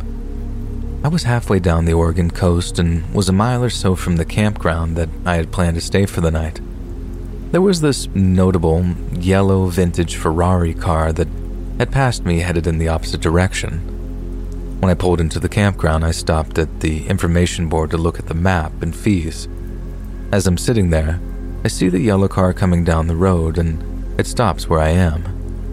This older guy in his late 50s, maybe early 60s, gets out and starts looking at the board with me. He's friendly and seems completely normal, charismatic even. He's asking me about my trip and starts mentioning how he's from the area but has never checked out this campground. At this point, I'm still pretty naive. There's plenty of nice people I've met on the trip that chat me up and ask me about the bike tour. He's talking to me and getting closer, and this part is what starts to make me uneasy. He would repeatedly reach out his hand and shake mine like he was about to leave, but every time he shook my hand, he would grab my forearm with his other hand and do this weird gasp laugh thing. The way he did it looked insane, and the arm grasp was very firm. It sent shivers down my spine. Then he dives into another topic and repeats this freaky handshake maybe 2 times more in between. I realize that I'm completely out of sight from anyone in the campground. I have no phone service, and I'm now very close to him and in his open car door. There's a knot in my stomach. I'm on the verge of tears, and my voice is shaking with every response. At the time, I didn't even know why, but something felt very off about him. I finally speak up loud, hoping someone can hear me, and tell him that I got to get going, run to my bike, and speed to the campground. When I get there, I don't even try to find the hike and bike spots and just throw my tent down directly across from the camp host. Again, I had a lot of encounters with random strangers at this point, but none of them terrified me like this one did. I fought with the idea that he was probably just an overly friendly guy, but the fact that he would repeatedly grab my arm and laugh was just frightening. All in all, most people I met were very sweet, and it made me very trusting of others. Even if he was harmless, his actions were a good reminder that I had to be mindful of my vulnerable situation and be much more alert.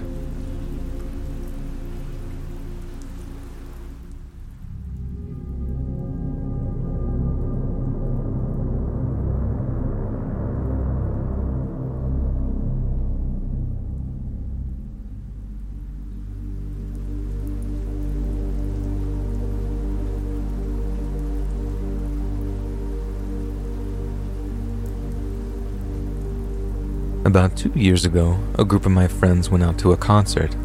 We had a good time, plenty to drink, and the concert had ended and we were outside trying to figure out a place to cure our drunchies. We were standing in a circle on the sidewalk, and our friend group consisted of 7 guys and 1 girl. Some random guy comes up and stands way too close to the girl in our group. We didn't know what he was doing, and it was very odd. All 7 of us guys just stared at him like, "What are you doing?" He noticed us staring at him and he just silently left. Our friend, Lexi, had a disgusted look on her face and told us he was standing so close that she could feel his boner on her leg. As he gets further up the street, we see him approach another woman who ignores him and keeps going on her way. He then turns around and starts coming back to where we are and walks past us staring at our friend Lexi, and we tell him to keep it moving, you creep. About 2 minutes later, we hear a woman screaming, and our whole group starts spinning towards the screams. He's fully on top of a woman, and there's a guy laying on the ground next to the woman screaming. My friend jumps on his back and gets him in a headlock and starts pulling him off the woman. I was fuming with anger and disgusted and just started punching the guy in the face multiple times when my friend had him in a headlock. At this point, the guy is basically unconscious, so we stop and leave him lying there on the concrete. The guy who was lying on the concrete next to the woman being assaulted then wakes up and comes over and kicks the creeper in the face very hard. Apparently, the creeper came up to this guy and woman and started trying to touch the woman and saying that he wants to do terrible things to her. Well, the guy and the woman were boyfriend and girlfriend, so obviously the guy was livid. But they were out celebrating his birthday and he was super drunk and unable to defend himself. The creeper guy punched him in the face, knocked him out, and had the woman to the ground and began assaulting her, which is when we showed up. I'm just thankful that we were around and showed up quickly, as it could have been so much worse. I normally don't condone violence at all, but sometimes it's the only option.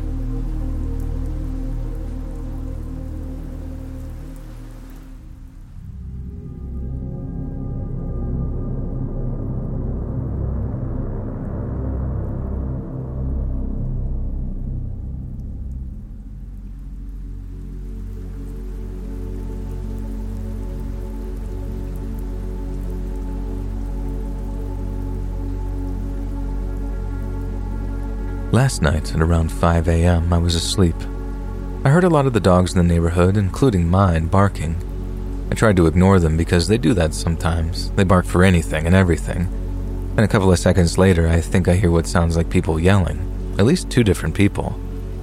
I'm still half asleep, so at first I'm thinking it's a bunch of teenagers just being rowdy and annoying. I used to do stuff like that. But then I started to understand what they were saying. It sounds more like arguing. I'm starting to wake up and grab my phone and call the police. I'm on the phone with dispatch and hear what sounds like a woman screaming bloody murder. I've never heard anyone scream in such agony. And then I hear a man's voice go, "Oh God, oh God, oh God." And dispatch tells me that the other people have called the police, so they're on their way. It sounds like the people are right in my yard. My mom is awake at this point and comes to my room asking if I hear it too. We finally get the courage to look out the window. It's just one woman, and she's standing right under the streetlight near our yard and screaming. At points, she's making her voice deeper and kind of sounds like a man, but it's just her. Her hair is tangled and she's wearing only shorts and a tank top in January. The police pull up 2 minutes later and they try patting her down. Every time they go to pat her down, she grabs her pockets. Eventually, they just arrest her. I know she probably just wasn't all there or high, but it was really scary. I've never seen someone acting like that, and I've never heard someone in such agony. I don't know what was wrong with her or what happened to her after that, but I honestly can't stop thinking about it.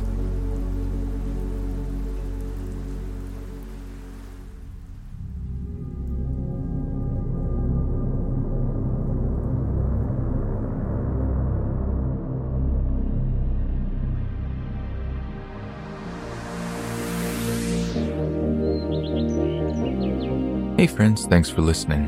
Click that notification bell to be alerted of all future narrations. I release new videos every Monday, Wednesday, and Friday at 7 p.m. Eastern Standard Time. If you got a story, be sure to submit them to my subreddit, r/Let'sReadOfficial, and maybe even hear your story featured on the next video.